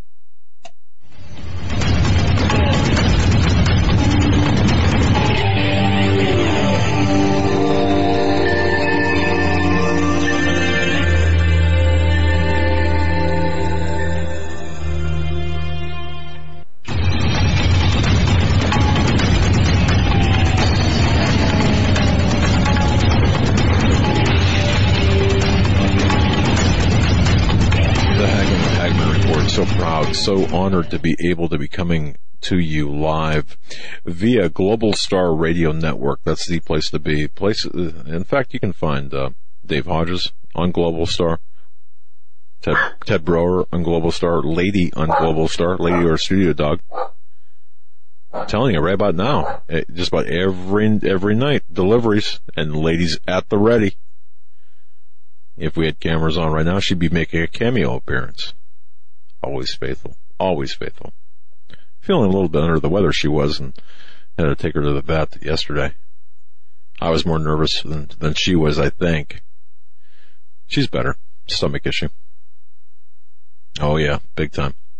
Global Star Radio Network, carrying Health Masters, Ted and Austin Brower, of course, Dave Hodges, us, Russ Dizdar. It's the place to be. Also, YouTube Live and BTR. Blog Talk Radio. They do a great job as well. Now, before we get to our next guest and move on with the program, I have to tell you that we had a get-together with some very influential people here. It was about a week and a half ago. It was a lunch meeting, and we purchased 12 8-ounce private reserve Angus burgers from omahasteak.com. Now, we actually grilled them up, and you talk about rave reviews from those in attendance. The 12 8-ounce private reserve Angus burgers, they're available when you go to omahasteaks.com. They're available there for you, and everyone just raved about them. So here's the deal, folks. If you are looking for that perfect gift for someone who has it all, or if you just want to eat well without having to go to the grocery store, stand in line, or the butcher shop, omahasteaks.com, and in the search bar right away put HH. That's our promo code HH, and there you will be treated to a beautiful package, a package that was $215. They discounted it for our listeners 77% to under $50, $49.99. Listen to what you'll get: 2 filet mignons, 2 top sirloins, 2 boneless pork chops, 4 boneless chicken breasts, 4 kielbasa sausages, 4 burgers, and they are delicious. 12-ounce packages of all beef meatballs, 4 potatoes au gratin, 4 caramel apple tartlets, 1 packet of Omaha steak seasoning, which really is magic. It's like steak pixie dust, man. It just makes the difference. And of course, you will get 4 additional kielbasa sausages free with your order. That's $49.99. All you have to do is go to omahasteaks.com, enter HH in the search bar, add the family gift pack to your cart, and get 77% off. It is a gift guaranteed to be a hit. omahasteaks.com, HH in the search bar. with us on this segment and for the rest of the show is Mr. Justin Peters. Folks, go to justinpeters.org and visit the website of Justin Peters Ministries. This is a new guest that we're having on the show. Mr. Peters, it's great to have you on the Hagmann and Hagmann Report. Well, thank you so much. It's great to be with you guys, and I must say, just listening to that last segment, I'm quite hungry now. But good to be with y'all, and thank you for having me. Well, you were, how's your neck feeling? You get kinks in your neck, and folks, our guest tonight, man, you had some neck issues. I've got neck issues as well, and that's no fun. You feeling okay?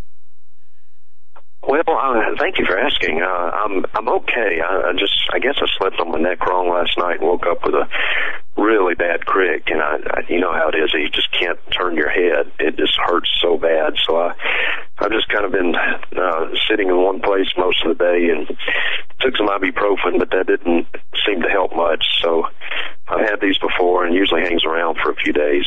So I'll live, but I appreciate you asking me. It is kind of uncomfortable, but I'm okay.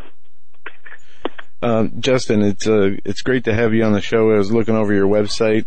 Again, folks, go to justinpeters.org to visit Justin Peters Ministries website.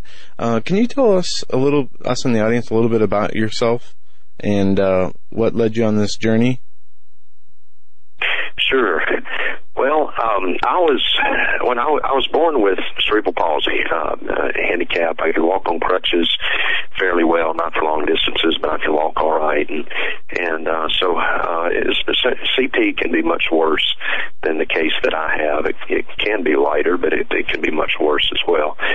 But when I was 16 years old, a neighbor of mine came up to me and he said, Justin, God has spoken to me, and he's told me that he's going to heal you as long as you have enough faith. And at age 16, this really struck a chord with me. I wanted to be healed. I wanted to do the things that my friends were doing. I wanted to be able to run and play football and drive, which at the time I couldn't. I can now, but I couldn't then. And didn't really think I'd ever be able to at that point. But so I really wanted to be healed. And he told me about a faith healer named Nora Lamb who was coming to my hometown then of Vicksburg, Mississippi. And I was fully convinced that I was going to be healed. Thought I had all the faith and everything, and several people made the same claim that he did. Oh yeah, God spoke to me too that you're going to be healed. And so long story short, I went to see Nora Lamb fully expecting to be healed, and of course was not healed. Nora Lamb was a fraud. But that was my first exposure to the Word of Faith movement, what's more commonly known as the health and wealth, name it and claim it, prosperity gospel, the doctrine that says it's always God's will for a Christian to be wealthy, always God's will for a Christian to be physically healed. You should never be sick, or if you do get sick, you can be healed as long as you have enough faith, or as long as you sow a seed into someone's ministry, and that means give someone money, sow a seed so that you can reap a harvest. And so at the time, I didn't even know it was a movement. It wasn't until years later that I began to study the movement at a more academic level in seminary, and came to realize that the origins of the Word of Faith movement are not Christian at all. The origins can be traced back directly to the metaphysical cults, Christian Science, New Age, New Thought, Gnosticism, and what you see on Christian television, the networks such as TBN, the Inspiration Network, Daystar, GEB Network, it's not 100% of what you see on Christian television, but easily the vast majority of it. I would say upwards of 95% of what you see on Christian television is this health and wealth, name it and claim it, prosperity gospel. That's some of the notable leaders in this movement would be Kenneth Copeland, Benny Hinn, Jesse Duplantis, Joseph Prince, Creflo Dollar, Joel Osteen, Joyce Meyer. These are just some of the more leading, more popular proponents of word faith theology that sadly, the United States has we created this prosperity gospel movement through men like Kenneth Hagin, who's now dead, died in 2003, but Kenneth Hagin, Oral Roberts kind of popularized this health and wealth prosperity gospel, and now in the baton has been taken up by your more modern faith preachers like Osteen and Joseph Prince and Paula White and all these others, and we have exported it now to the rest of the world, and it really is a very egregious heresy. Now, I will say, while I'm thinking about it, that some have made the charge against me that the reason that I do these seminars and travel around the world teaching against it, but some say, oh, well, Justin just does that because he's bitter that he was not healed when he was a teenager. And I think I can say with crystal clear conscience, nothing could be further from the truth. I tell people if I have to live the rest of my life with cerebral palsy, that's fine. I've got all of eternity to live without it. So I'm very, very satisfied, very grateful for in the position in which God has put me, the condition that He in His sovereign decree has allowed me to have, cerebral palsy. So I'm not bitter about being crippled at all. I'm just driven by the truth of God's word, and so many people are being deceived. They're being taught a false Jesus and a false gospel, and so I'm driven by the truth of God's word. Justin, if I can ask this question, do you believe? It's interesting how you opened up with that. Do you believe that all that? Okay, have there been in modern times instances of faith healing? I don't know how to ask the question properly. Have people been healed by the laying on of hands by others? Are there instances of healings like that? Well, it's an interesting way you phrase the question. I've never been asked the question that particular way, I suppose. One of the misconceptions, popular misconceptions that people have about me, they'll say, oh, well, Justin doesn't believe that God heals people today. That's not at all what I teach. And anybody who has seen the compendium, the totality of what I teach knows that. I teach everywhere I go. So everywhere I go, I fully believe that God not only can physically heal people today, but that He does physically heal people today, but only when it's His sovereign will to do so. So I'm not surprised at all when I hear credible testimonies of someone who has been physically healed.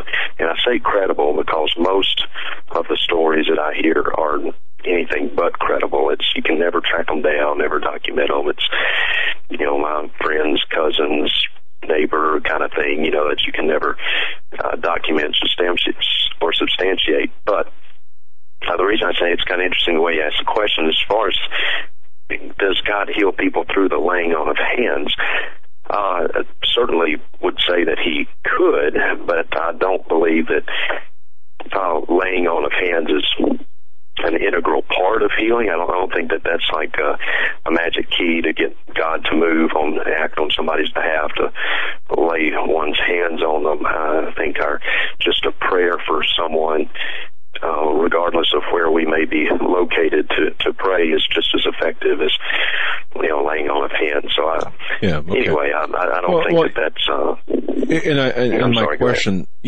My question was I asked my question that way because that's the only way in my mind I was thinking at the time of an example.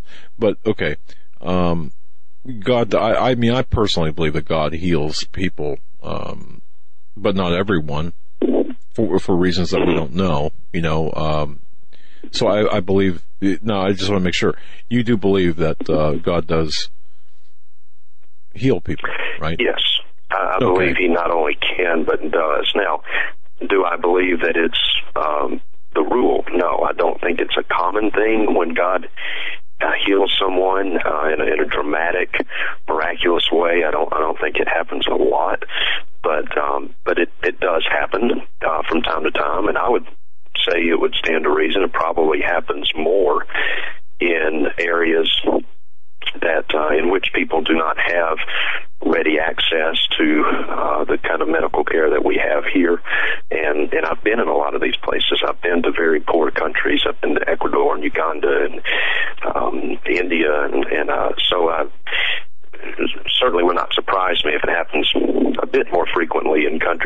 don't have the kind of medical facilities that we do here.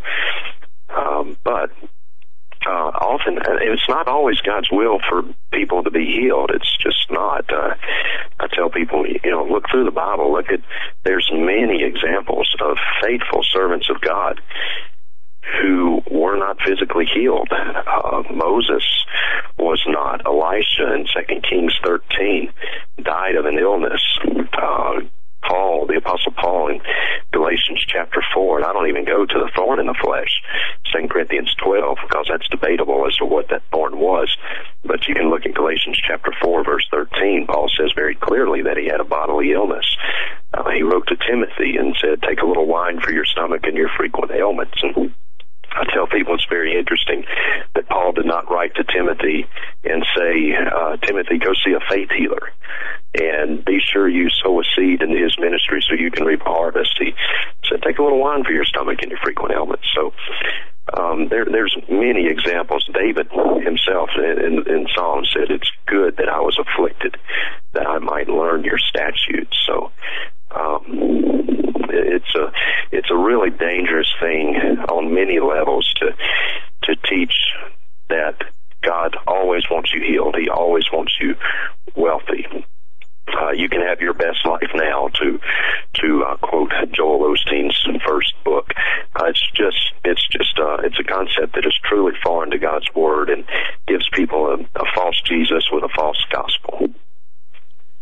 No, you're right, and if we can, and we don't mean to jump around, get back to the prosperity gospel, and the Think and Grow Rich. Pray your way to prosperity. The word faith movement. If you had to define the word faith movement, how would you define it? Sure. The word faith movement, as I said, it's more commonly known as the health and wealth, the prosperity gospel, but the word faith movement specifically does teach that it's always God's will to be healed, always God's will to be wealthy. But the reason they teach that is because they have a very aberrant view of God, a very diminished view of God, and a very elevated view of man. They hold to what is known as the little gods doctrine.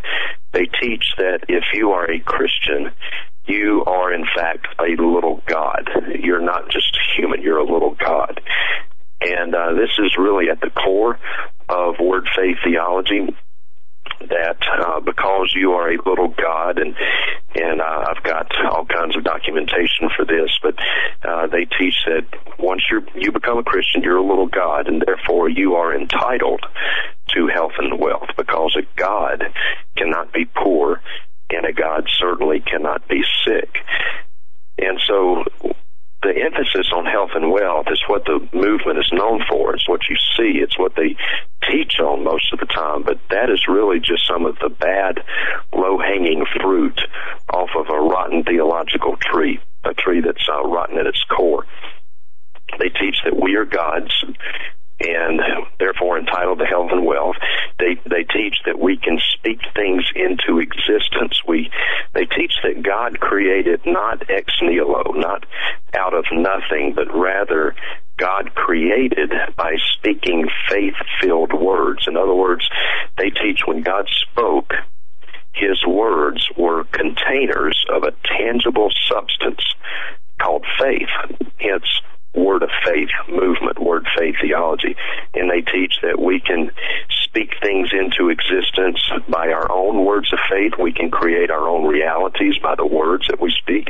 We just speak words of faith, and we can create our own reality, speak things into existence. We can, if we need money, we speak it into existence. If we need healing, we speak it into existence. And this is why, if you've been around some of these folks, if you have a friend or family member who is in this movement to one degree or another, you might notice that if they get sick, they will deny that they're sick. Maybe they've got a cold. It's obvious they have a cold. Their eyes are watering. Their nose is running. They're congested. They're running fever. They're sneezing. Whole 9 yards. It's patently obvious they're sick. But you ask them, well, how are you feeling? Oh, I'm fine. They will never say I'm sick, because in their system they believe that if you say those words, then those words in and of themselves have creative power and will bring those things into existence. They believe that if you're sick, it's because you have been thinking sick thoughts. And I have a video clip, very recent video clip actually, of Andrew Womack, who's a Word Faith preacher, teaching that very thing. He says if you're sick, it's because you've been thinking sick thoughts. And that's foreign to the Bible. There's nothing in the Bible that supports such an outlandish kind of teaching. What that is actually is New Thought. It's a metaphysical cult known as New Thought theology that has been wrapped in some Christianese, wrapped in some Christian lingo to make it appear to be Christian when in fact it's not. Well, and it is very cult-like. It's adapted to many cults, or many cults have embraced this. Now, on the other hand, however, what you're not saying, I don't believe you're saying, I'm not going to put words in your mouth, but really there's no use or there's no good reason for us to walk around having a cold saying, oh, I'm so sick, or mentally reinforcing your impairment. That's not what you're saying, right? I mean, admitting you're sick is okay, but not dwelling on the fact where. Yeah, what he's talking about is the law of attraction that is part of this New Age, got it. Okay. Prosperity gospel movement where you can say things like, "Oh, I'm gonna win $1 million and it'll happen," and promoting that as being part of God's agenda. Thanks, Joe. That's right, and I'm actually glad you said that, because that is basically what this is. It's a Christianized version of the law of attraction that's also known as The Secret.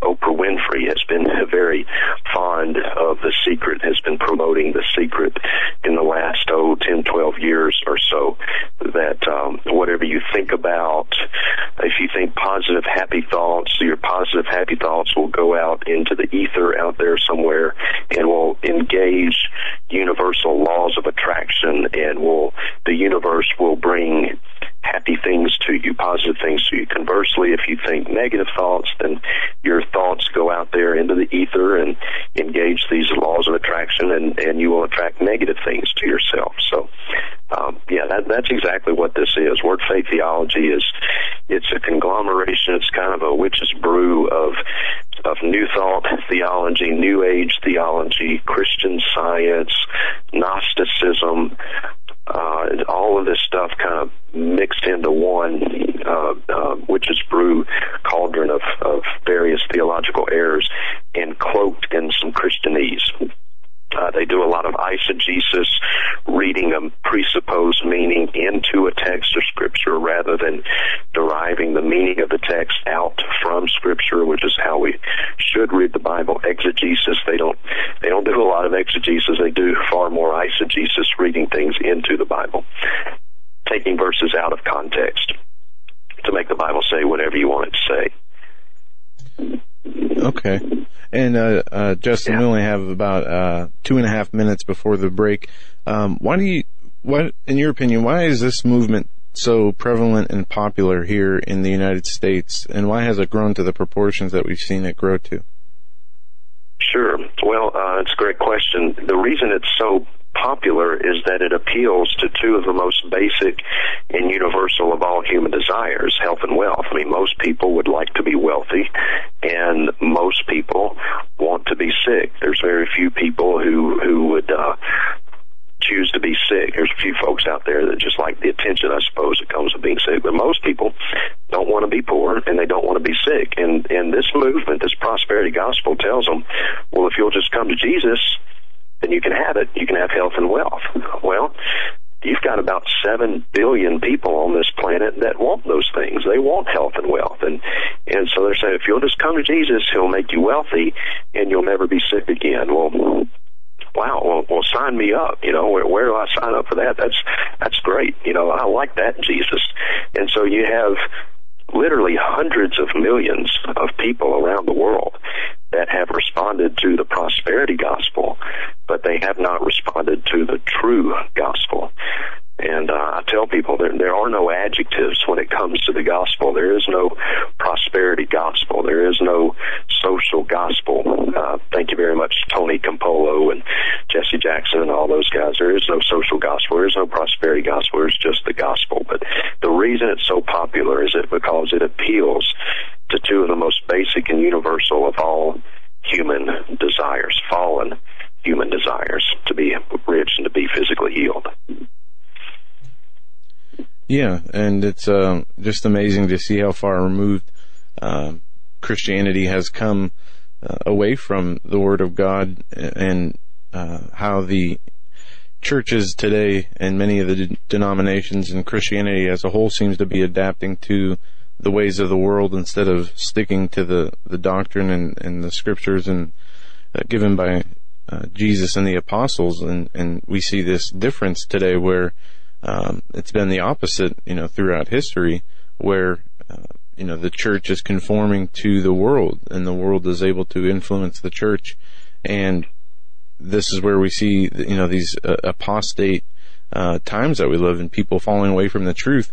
And it's not that they're falling away from Jesus per se. They're falling to a false Jesus, due to the twisting and, getting the wrong interpretations of scriptures, and people not reading their Bibles, not being disciplined in their prayer life, and not having their own personal relationship with Jesus.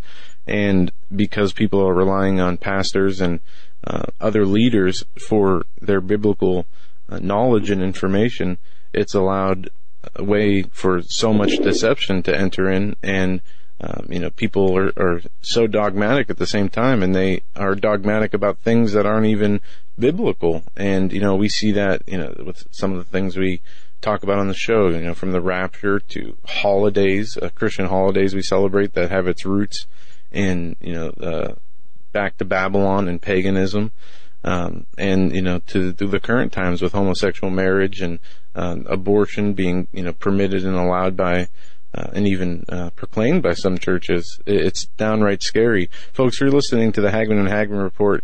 We have Justin Peters with us. JustinPeters.org is the website. Visit and bookmark his website. When we come back, we're going to continue to discuss some of the doctrines that have been deceiving people for a long time, and what those doctrines are and how they deviate from the actual biblical truths that are in the Bible. We'll be right back with Justin Peters from Justin Peters Ministries right after these short messages. Stay with us.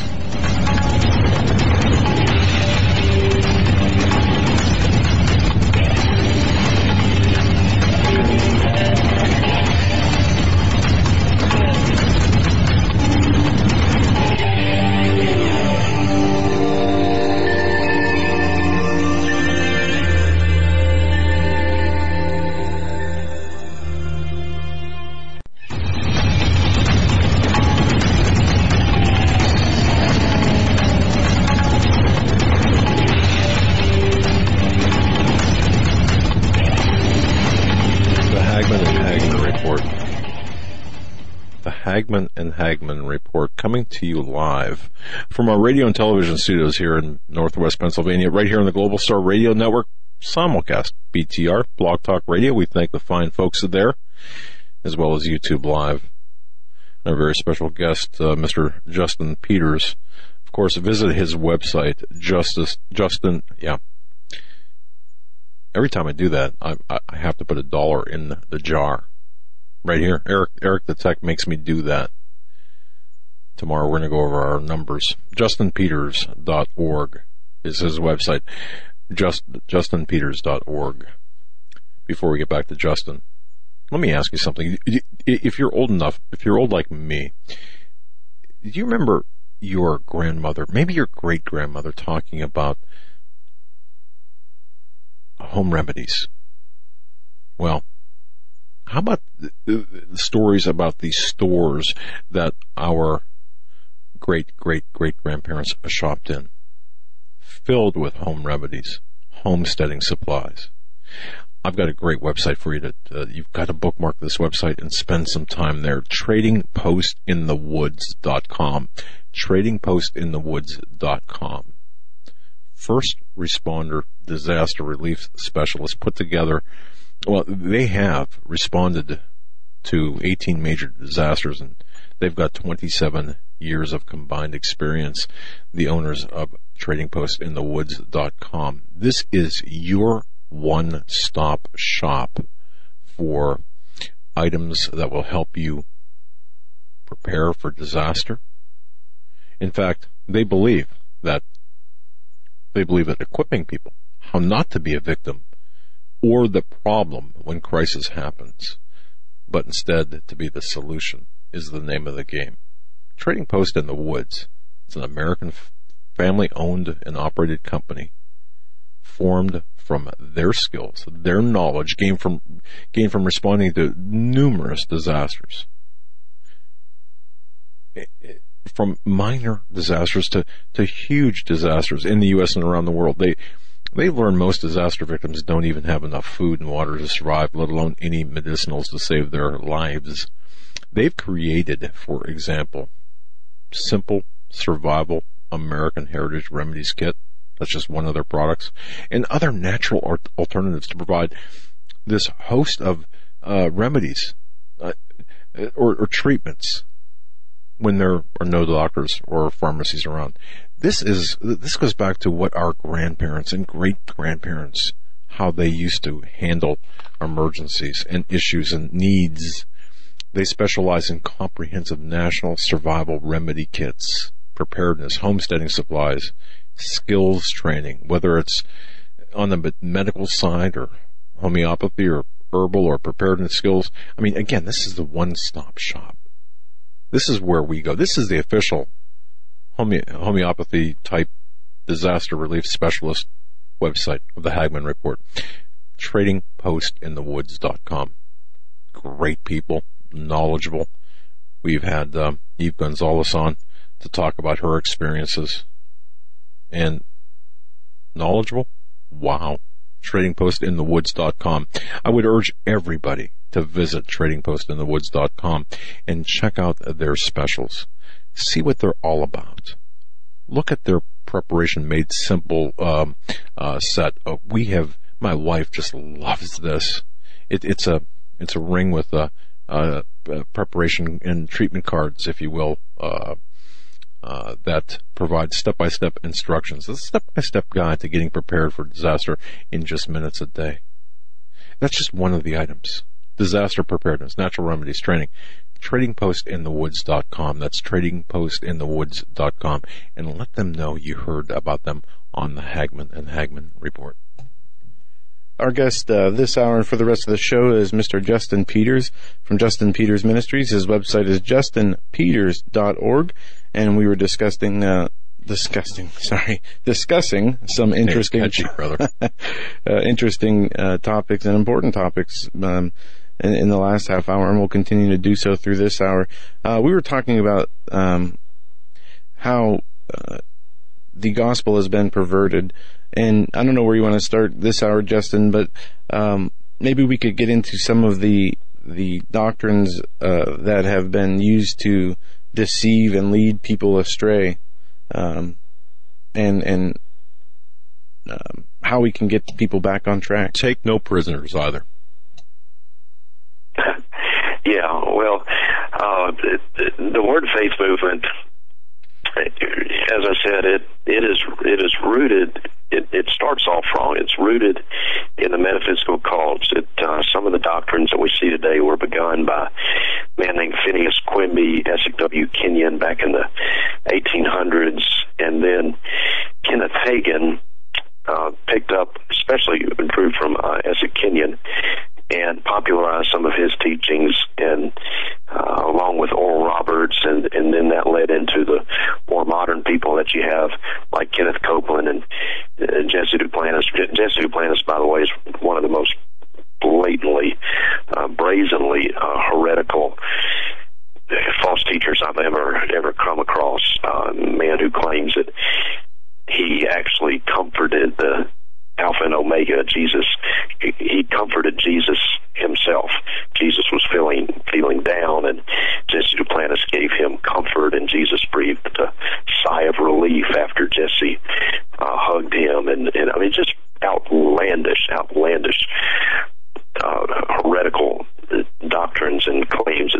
soulmate.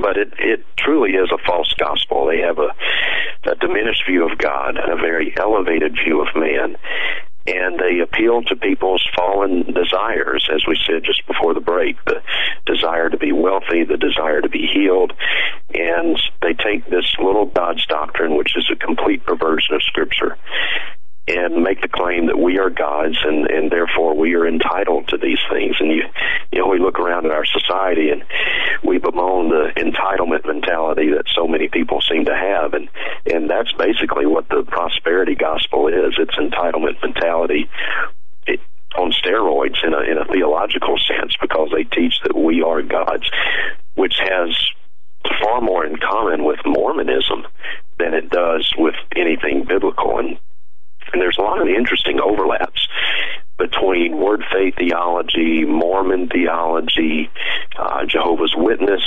theology, and even Islam. There's a lot of very interesting and eerie overlaps and congruences that you see between all of these different theological cults. As well as a lot of overlap with Roman Catholicism. So it's they appeal to other sources of authority besides Scripture. All of these Word Faith teachers, every single one of them, claims that God speaks to them, and this is their way of insulating themselves against biblical criticism. They'll say, well, if you can't find what I'm teaching you in the Scriptures, don't worry about it, because I have it from the highest authority. Jesus himself came and gave me these teachings. I got it from Jesus. God spoke to me. God told me these things. They all claim that. That's a telltale sign of a false teacher, who someone who claims that God speaks to them in a direct, quotable sense outside of Scripture, giving them new information. And that's a telltale sign of a false teacher. And yet every single one of these, everybody from Benny Hinn all the way to Joel Osteen, everybody in between, they all make this claim. So it's really serves to unmoor people from their reliance upon the Scriptures. There's no longer a need to study to show yourself approved unto God. There's no longer need to labor in the Word, rightly dividing the Word of truth. You just turn on your favorite TV preacher and listen to him, because he speaks to God all the time. God speaks to him all the time. It's just Robert Morris does this at Gateway Church in the Dallas-Fort Worth area. So it's rampant, and like I say, it's almost everything you see on quote unquote Christian television. And I tell people that if you want to get an idea of the state of Christianity in the United States, then really all you need to do is turn on Christian television, because all Christian television is a function of supply and demand. I mean, it's the free market at its best, or at its worst, unfortunately, in a theological sense, because whatever the demand is, that's what they're going to supply. And so when you turn on Christian television, what do you see? You don't see expositors. You don't see men preaching the Word of God verse by verse. You don't hear a lot about sin or repentance or taking up the cross, denying yourself. No, it's the opposite of that. It's everything is all about you. God's everything that God does is all about you, and He wants you to be comfortable. He wants you to have a comfortable life. Wants you to be healed. Doesn't want you to suffer. And so it really is a good indication of where most professing believers are today in their theology. Just turn on Christian television. Whatever the demand is, that's what they're going to supply. So we're seeing the fulfillment of what Paul said, that in the latter days, in latter times, people will no longer endure sound doctrine, but will heap to themselves teachers who tickle the ears. And that's where people are today. Most professing believers will not endure sound doctrine. They don't want to hear about sin. They don't want to hear about repentance. They don't want to hear about denial of self. They don't want to hear about taking up the cross. They don't want to be told that they've got to put to death the needs of the body. They just want to be told what they want to hear, and so these false teachers are in and of themselves part of God's judgment on us. Just like Israel was clamoring for a king, and God said, okay, well, you want a king? Well, here you go. People today are clamoring for teachers who tickle the ears, and that's what people want. And God says, well, okay, that's what you want. Here's Joel Osteen. That's what you want. Here's Benny Hinn. Here's Joyce Meyer. Here's a bunch of people that will give you just what you want. They'll tickle your ears, and that's what they're doing. Justin, go ahead. I didn't mean to interrupt your train of thought or stream of talk here, but let me ask about, for example, the election. One of the big things going on today, and I'm going to try to draw this back to what you were saying here. One of the big narratives of today is it has to do with current events, for example, and God's judgment, God's will. Apply, if you don't mind, apply what you're saying, if it is applicable to current events, the election, for example, in the I don't want to use the word perversion. I'm not sure what word would apply here, but I'll just use the word perversion of gospel. Is there any of that taking place? Is what we're the current events here? Are we seeing some Christians, for example, perverting the gospel?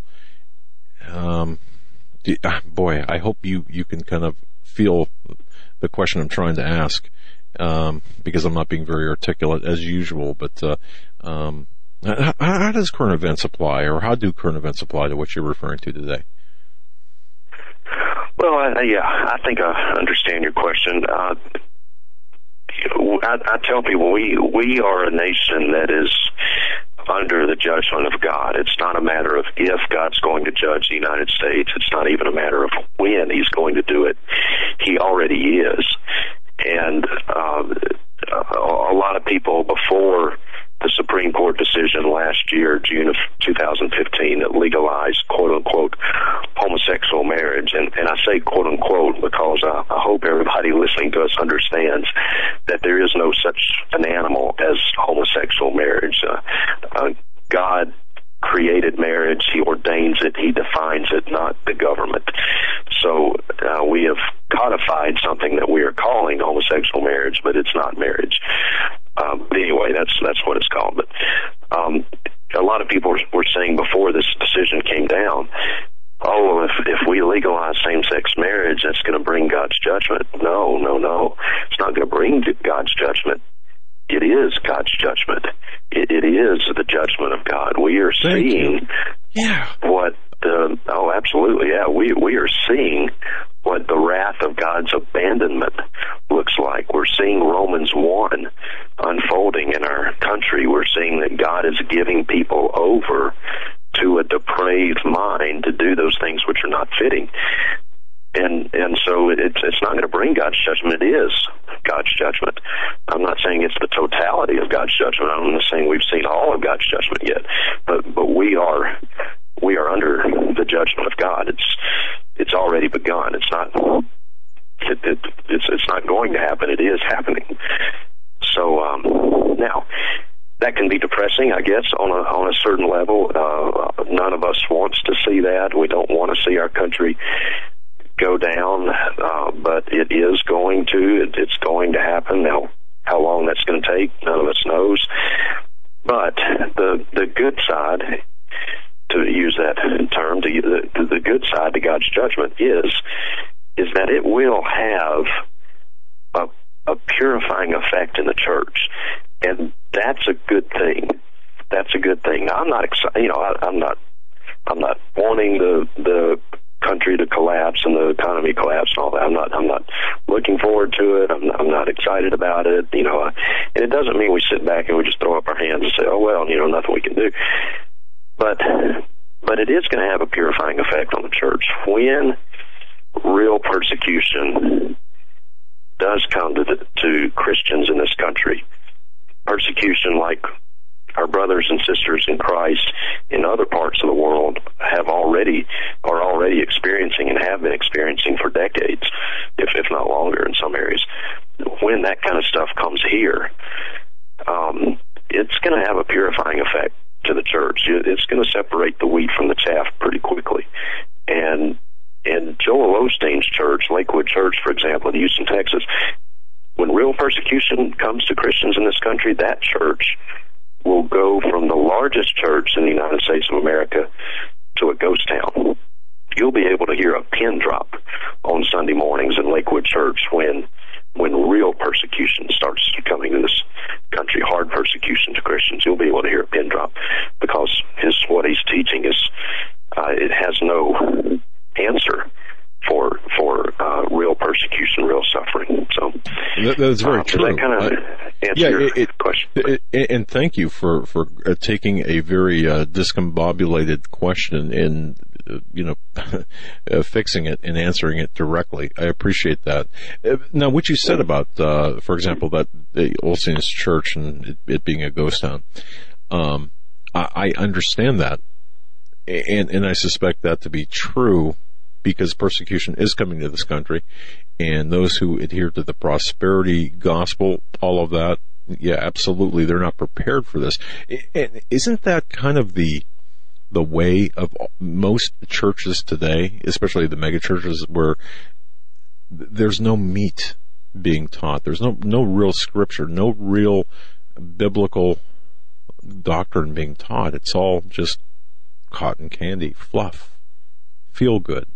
And tolerance. We have to tolerate evil. Get along, go along to get along, or whatever that phrase is, which is just a perversion, in the truest sense of the word, I believe, of God's word.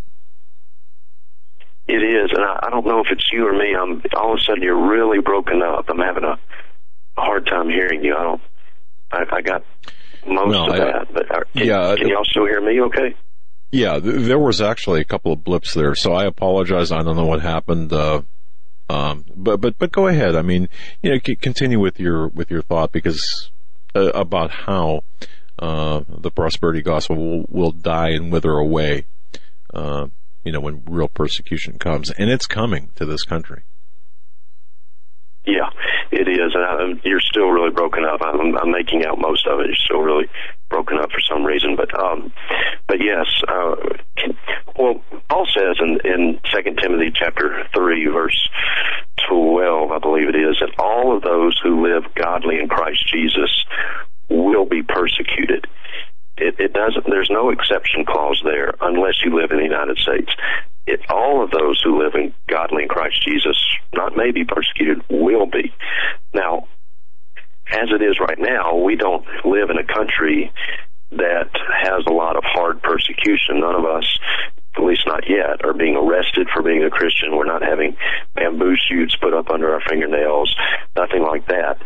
But there should be some soft persecution, estrangement from friends, estrangement from family members, opposition in the job place, something along those lines, some soft persecution, if you're living godly in Christ Jesus. I mean, if you're really obeying the scriptures and you're standing for the exclusivity of Christ, if you're standing for sound doctrine,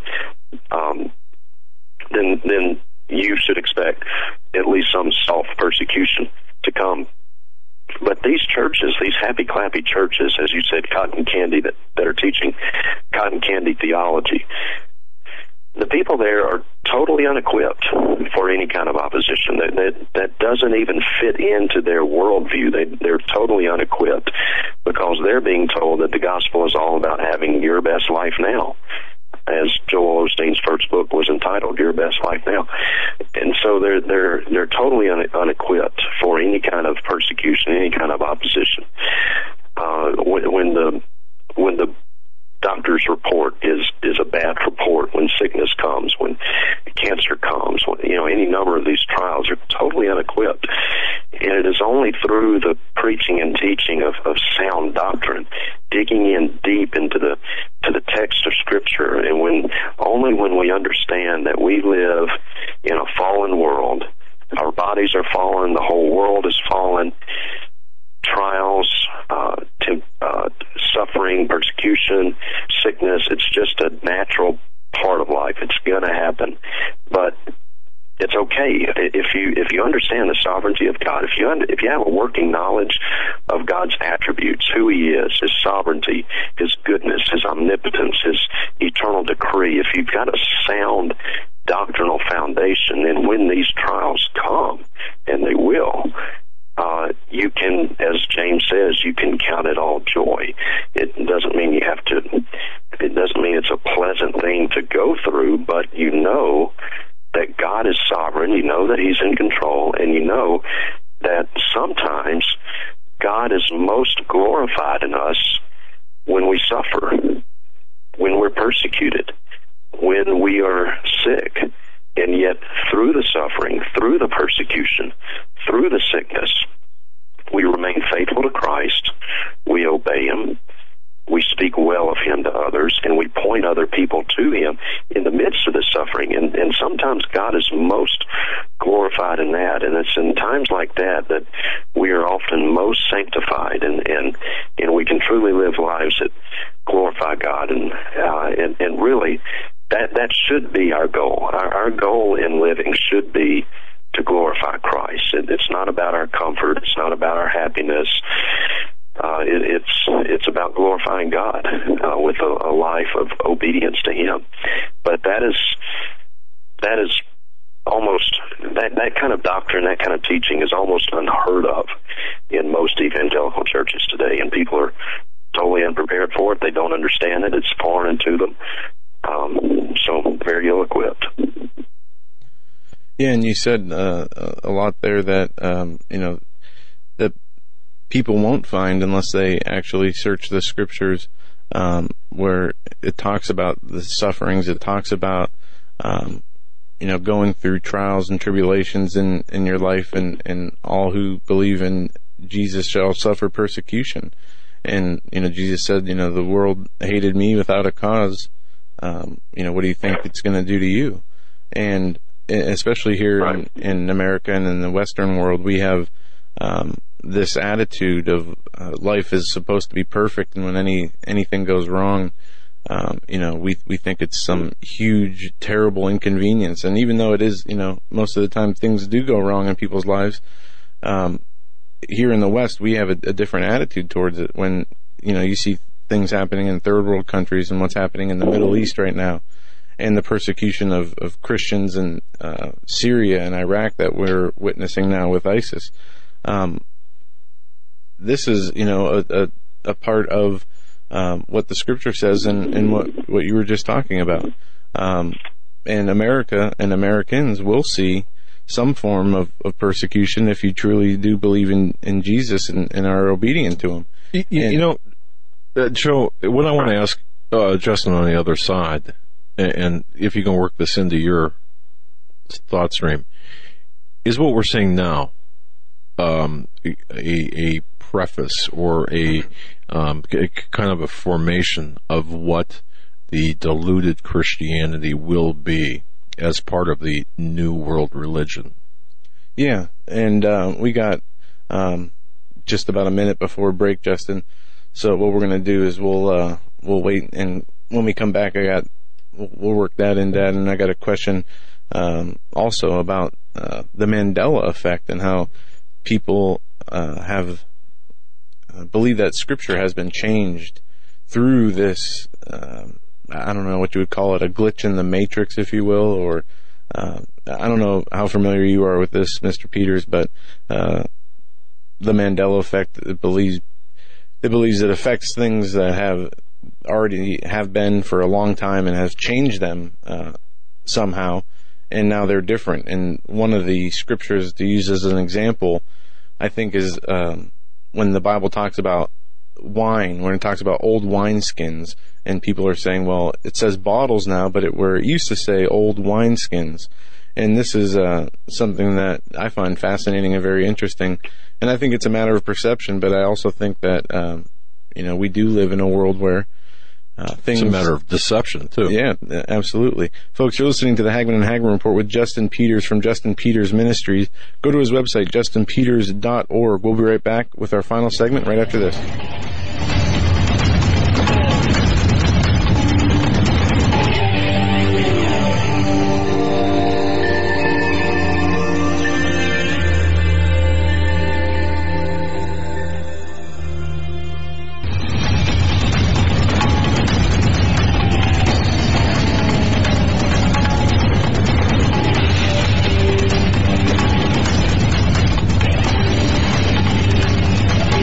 I want to thank everyone for tuning into the Hagmann and Hagmann Report.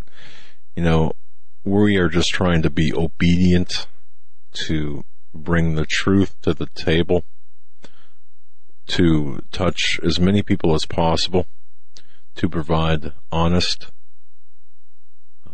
truthful testimony, truthful news, our analysis of the news through a biblical Christian worldview.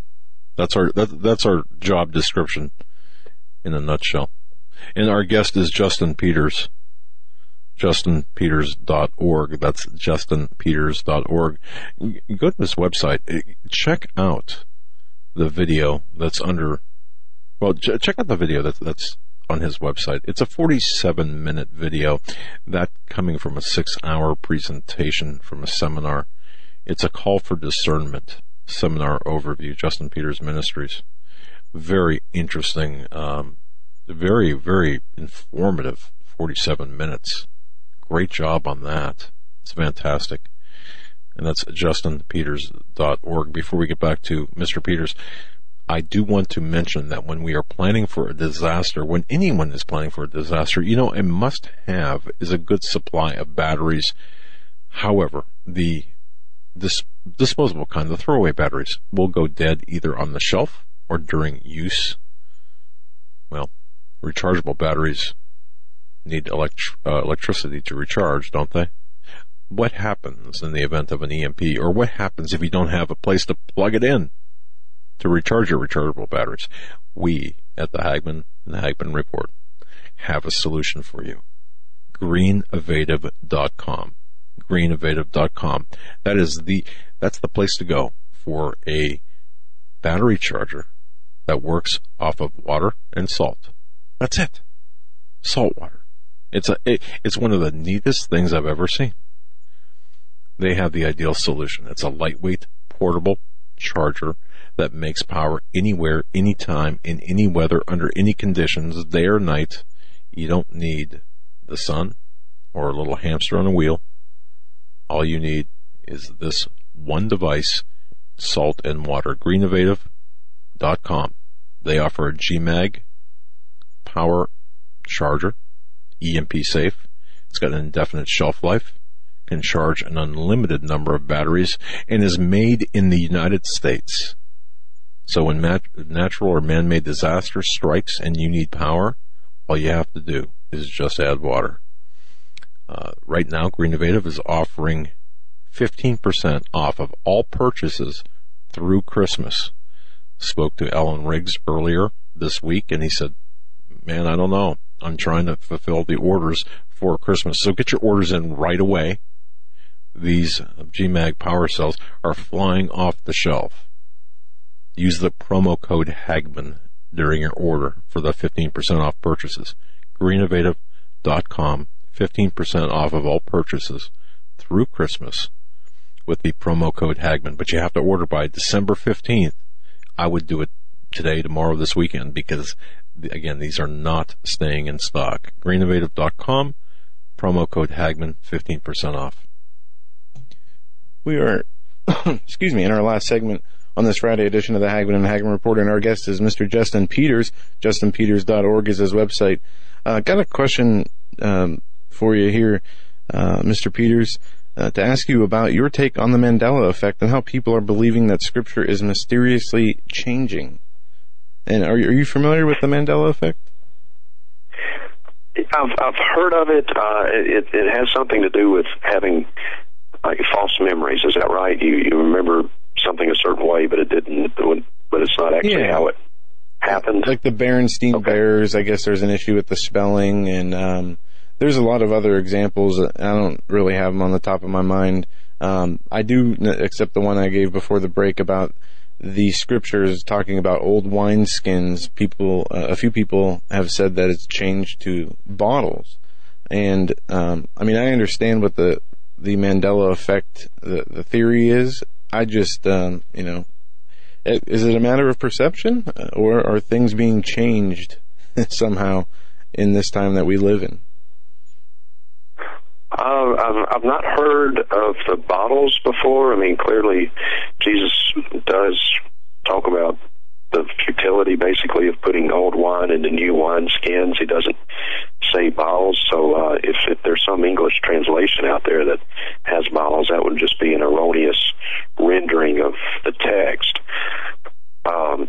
So anyway, I've not heard of that before, the bottles, but who knows? There's so many bad Bible versions out there that it wouldn't surprise me. Let me give you an example, because the bottles is something that's the one thing I remember.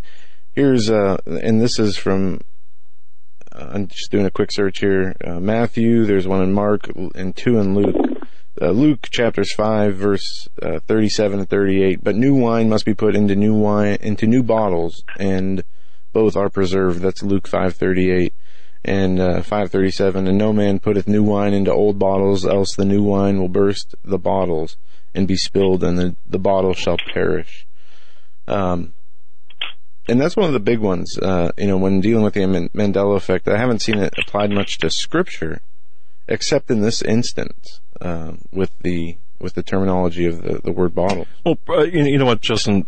Perhaps we should back away a little bit, Joe, and I guess speak about the delusions that are befalling mankind. Where many Christians are being deluded, not deluded, but deluded, by false doctrine. Is this kind of under that umbrella, perhaps? It is. Unfortunately, people, and I had my Bible open to Matthew 9. It says wineskins, and Luke 5 as well. Wineskins, the American Standard. But anyway,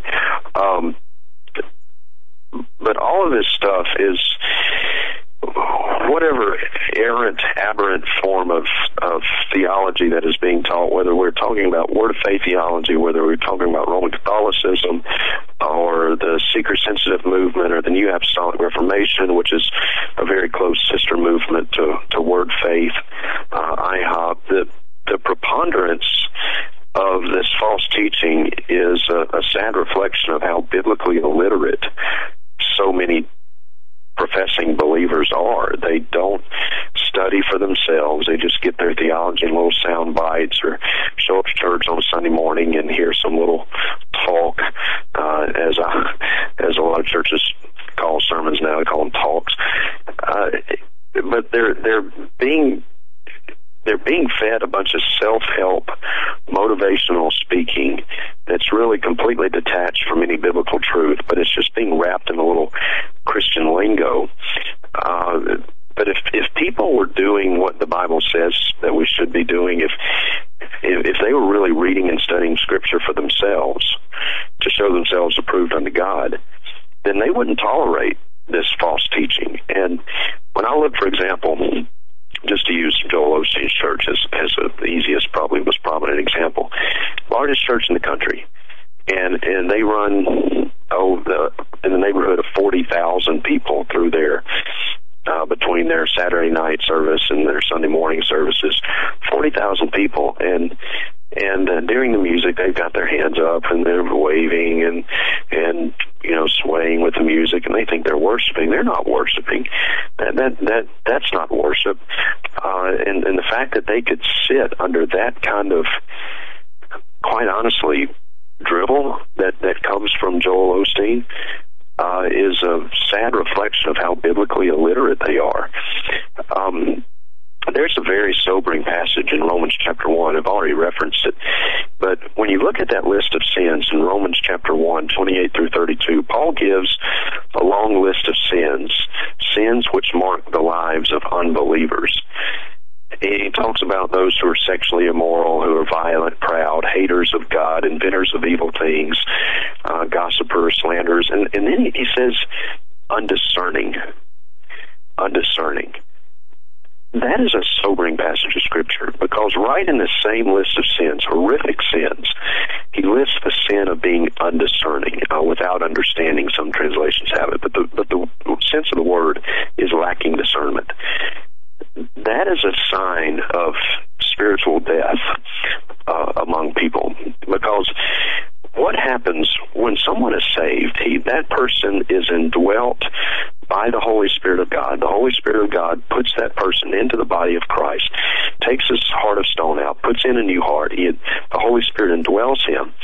And I tell people often that the Holy Spirit is not a weakling. He's not a girly man. He's strong. If he is strong enough to save us, he's also strong enough to deliver us out of deception. And someone who is indwelt by the Holy Spirit, he will create in that person a desire to read God's Word. Just like a baby craves milk, a Christian will crave the Word of God. And so a Christian who goes to the Word of God, indwelt by his Holy Spirit, the Holy Spirit illumines the meaning of Scripture to our hearts and to our minds. And the more we read and study, over time, guess what's going to happen?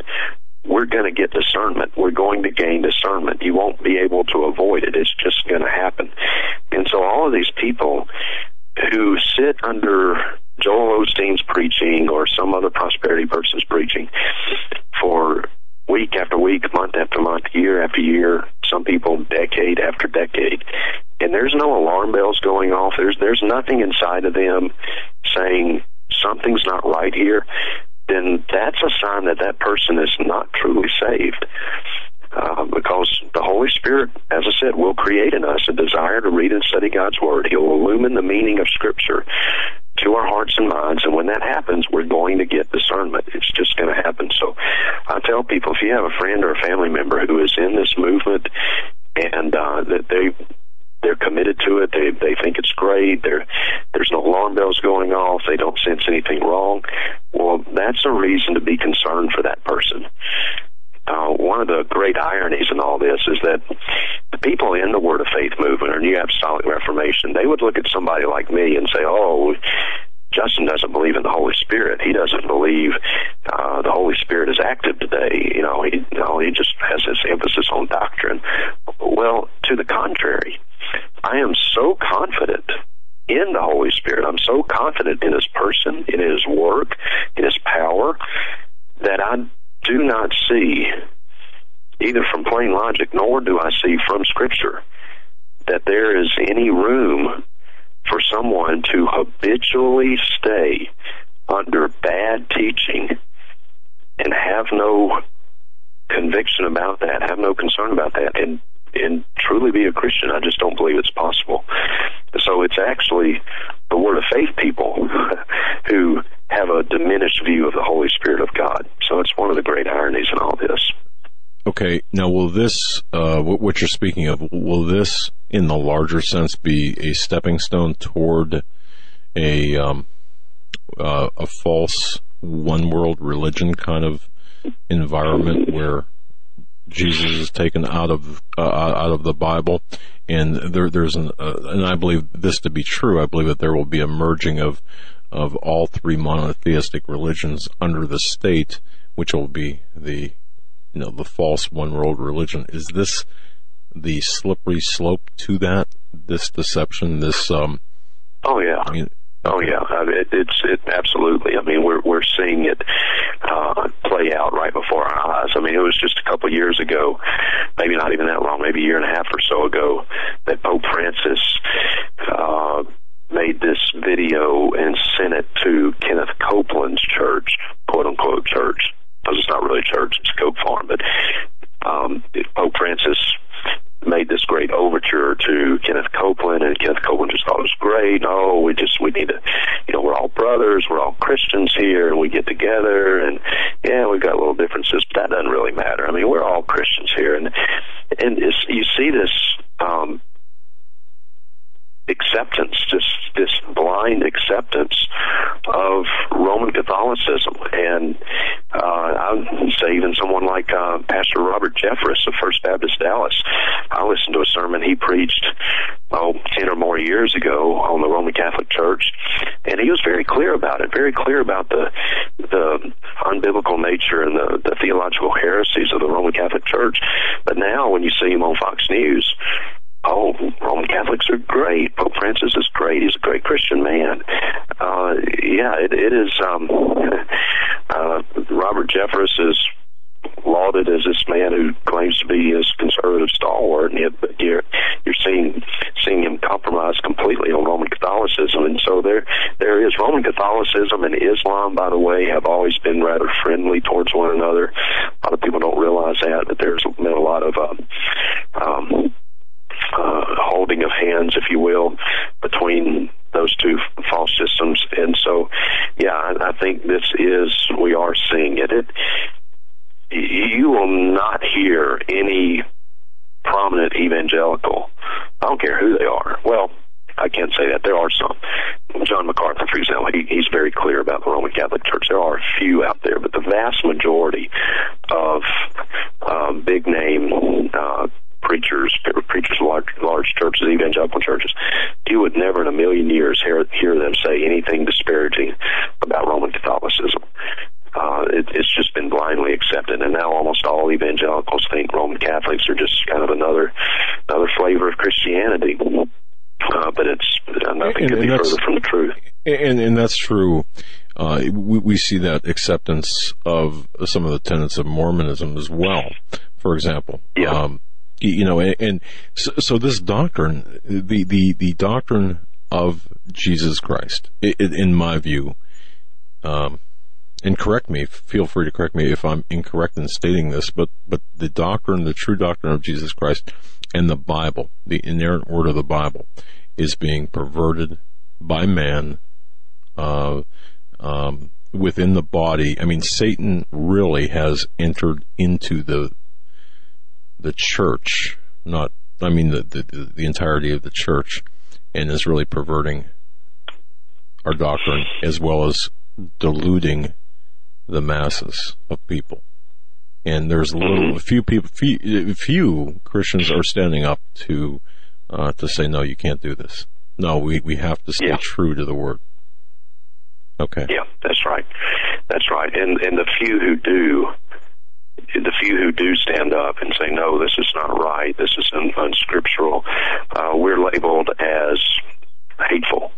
Oh, you're just being divisive. You're legalistic. You're a Pharisee, and you're dividing the church. Well, Romans 16:17 is pretty clear as to who divides. Paul says, "I'll urge you, brethren, mark those who cause divisions and hindrances contrary to the doctrine which you learned, and stay away from them." So it's not those who are standing up for the truth who cause division. It's those who are preaching error and heresy that cause the division. And there's just fewer and fewer people nowadays who are equipped. That they just don't know. They don't know what's in the Bible. I mean, I grew up in Mississippi. I grew up in the Bible Belt, and a lot of people, even in the Bible Belt, quote unquote, they at some level know what they believe. You know, they know some of the basics of the gospel. Jesus died on the cross. He's raised from the dead. They don't really know why they believe it. And you ask a lot of professing Christians today, why are you a Christian? Why do you believe the Bible? They'll say, well, I was raised that way. Well, I hope you got a better answer than that. We need to know what we believe, and we need to know why we believe it. And it's not enough to just believe in Jesus. Lots of people believe in Jesus. Mormons believe in Jesus. Jehovah's Witnesses believe in Jesus. I had a 2.5-hour witnessing encounter with 2 Jehovah's Witnesses a few weeks ago. You know, they say they believe in Jesus. Muslims believe in Jesus, but they don't believe in the right Jesus. They have a different Jesus than the Jesus in the Bible. And it's troubling to me, for example, how many Christians think that Allah and Yahweh are the same God. I heard a Baptist pastor say that. a pastor of a Southern Baptist church say that Allah and Yahweh are the same God. Christians and Muslims worship the same God. It's shocking. And how can it really, after 9/11, it really threw me after 9/11, hearing, for example, coming from Bush and others saying that Islam and Christianity, or Muslims and Christians, worship the same God. We really don't. We don't worship the same God. No, absolutely not. Absolutely not. We don't worship the same God. We don't worship the same God as the God of Mormonism or as the God of Jehovah's Witnesses. We don't worship the same God as the United Pentecostals. The United Pentecostals who believe in oneness. They believe in modalism like T.D. Jakes. They reject the Trinity. If you reject the Trinity, you've got a different God. Because God is a triune God, one God in three persons, and yet not all Pentecostals, but the United Pentecostals, they reject that. T.D. Jakes rejects that. And yet Lifeway sells books by T.D. Jakes. It's just the lack of discernment among so many professing believers is just, it's stunning. And let me say this too, man, for everyone listening. You hear so many people talk about how much they love God. Well, I love Jesus. And yet a lot of these same people have a palpable disdain for doctrine and theology. They say, well, I don't need doctrine. I don't need theology. I just love Jesus. That's what's important. You just love Jesus. You don't need doctrine, theology. That just divides, but you just love Jesus. That is a foolish statement, and it reflects a profound lack of biblical understanding. Paul says in Philippians chapter 1, verse 9, he says, and I pray that your love would abound still more and more in knowledge and discernment. The Bible never separates knowledge of God and love for God. Always combines these things. Because that's profound. Very profound. And it's absolutely true. Some people think, oh, well, you've got your theology and doctrine over here, your knowledge of God. That's one thing. But over here, you see, that's where you have your love for God, and that's what's really important is your love for God. The Bible never separates knowledge of God and love for God. It always combines them. And it is sound doctrine and right theology that deepens our knowledge of God. And when our knowledge of God is deepened, then that enables our love for God to be deepened. And so all these people disparaging doctrine and theology and say, I don't need that. I don't need that stuff. I just love Jesus. Well, no, you don't. You don't love Jesus nearly as much as you profess to love him, because if you truly loved him, then you would want to get to know him. And the only way to get to know him is by studying his word. And it is that sound doctrine. It's right theology that deepens our knowledge of God, and that enables our love for God to be deepened. So it's a false dichotomy that people have created, and it really, when I hear people say that's very telling. That tells me that person really doesn't love Christ as much as he or she professes to love him. That alone, what you just said right there, I'm almost positive will anger a lot of people, because many people will say, well, that relationship is sufficient. That's all I need to know. And to me, that's always been a cop-out of sorts. Now, maybe I'm not the most articulate guy in explaining this, but a lot of animus, to me, has been generated by that sentiment that I don't need to know. I don't need to pursue doctrine or basically what you just said. I mean, but I sense that is a source of divisiveness here in the church today. So very profound. Yeah, and it probably will upset some people, but I think if it does, only because it probably hits really close to home.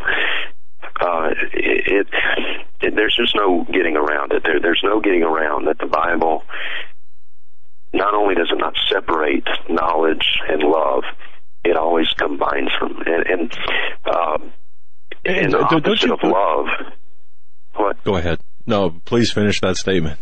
The opposite of love. Go ahead. Yeah, the opposite of love and the opposite of belief. If you were to ask a lot of people, what's the opposite of belief? And they would say, oh, the opposite of belief is unbelief. But that's not how the Bible defines it. I want to read to you John chapter 3, verse 36. John 3, verse 36. Jesus says, he who believes in the Son has eternal life, but he who does not obey the Son will not see life, but the wrath of God abides on him. So the opposite, according to the Bible, the opposite of belief is not unbelief. I mean, the demons believe and tremble.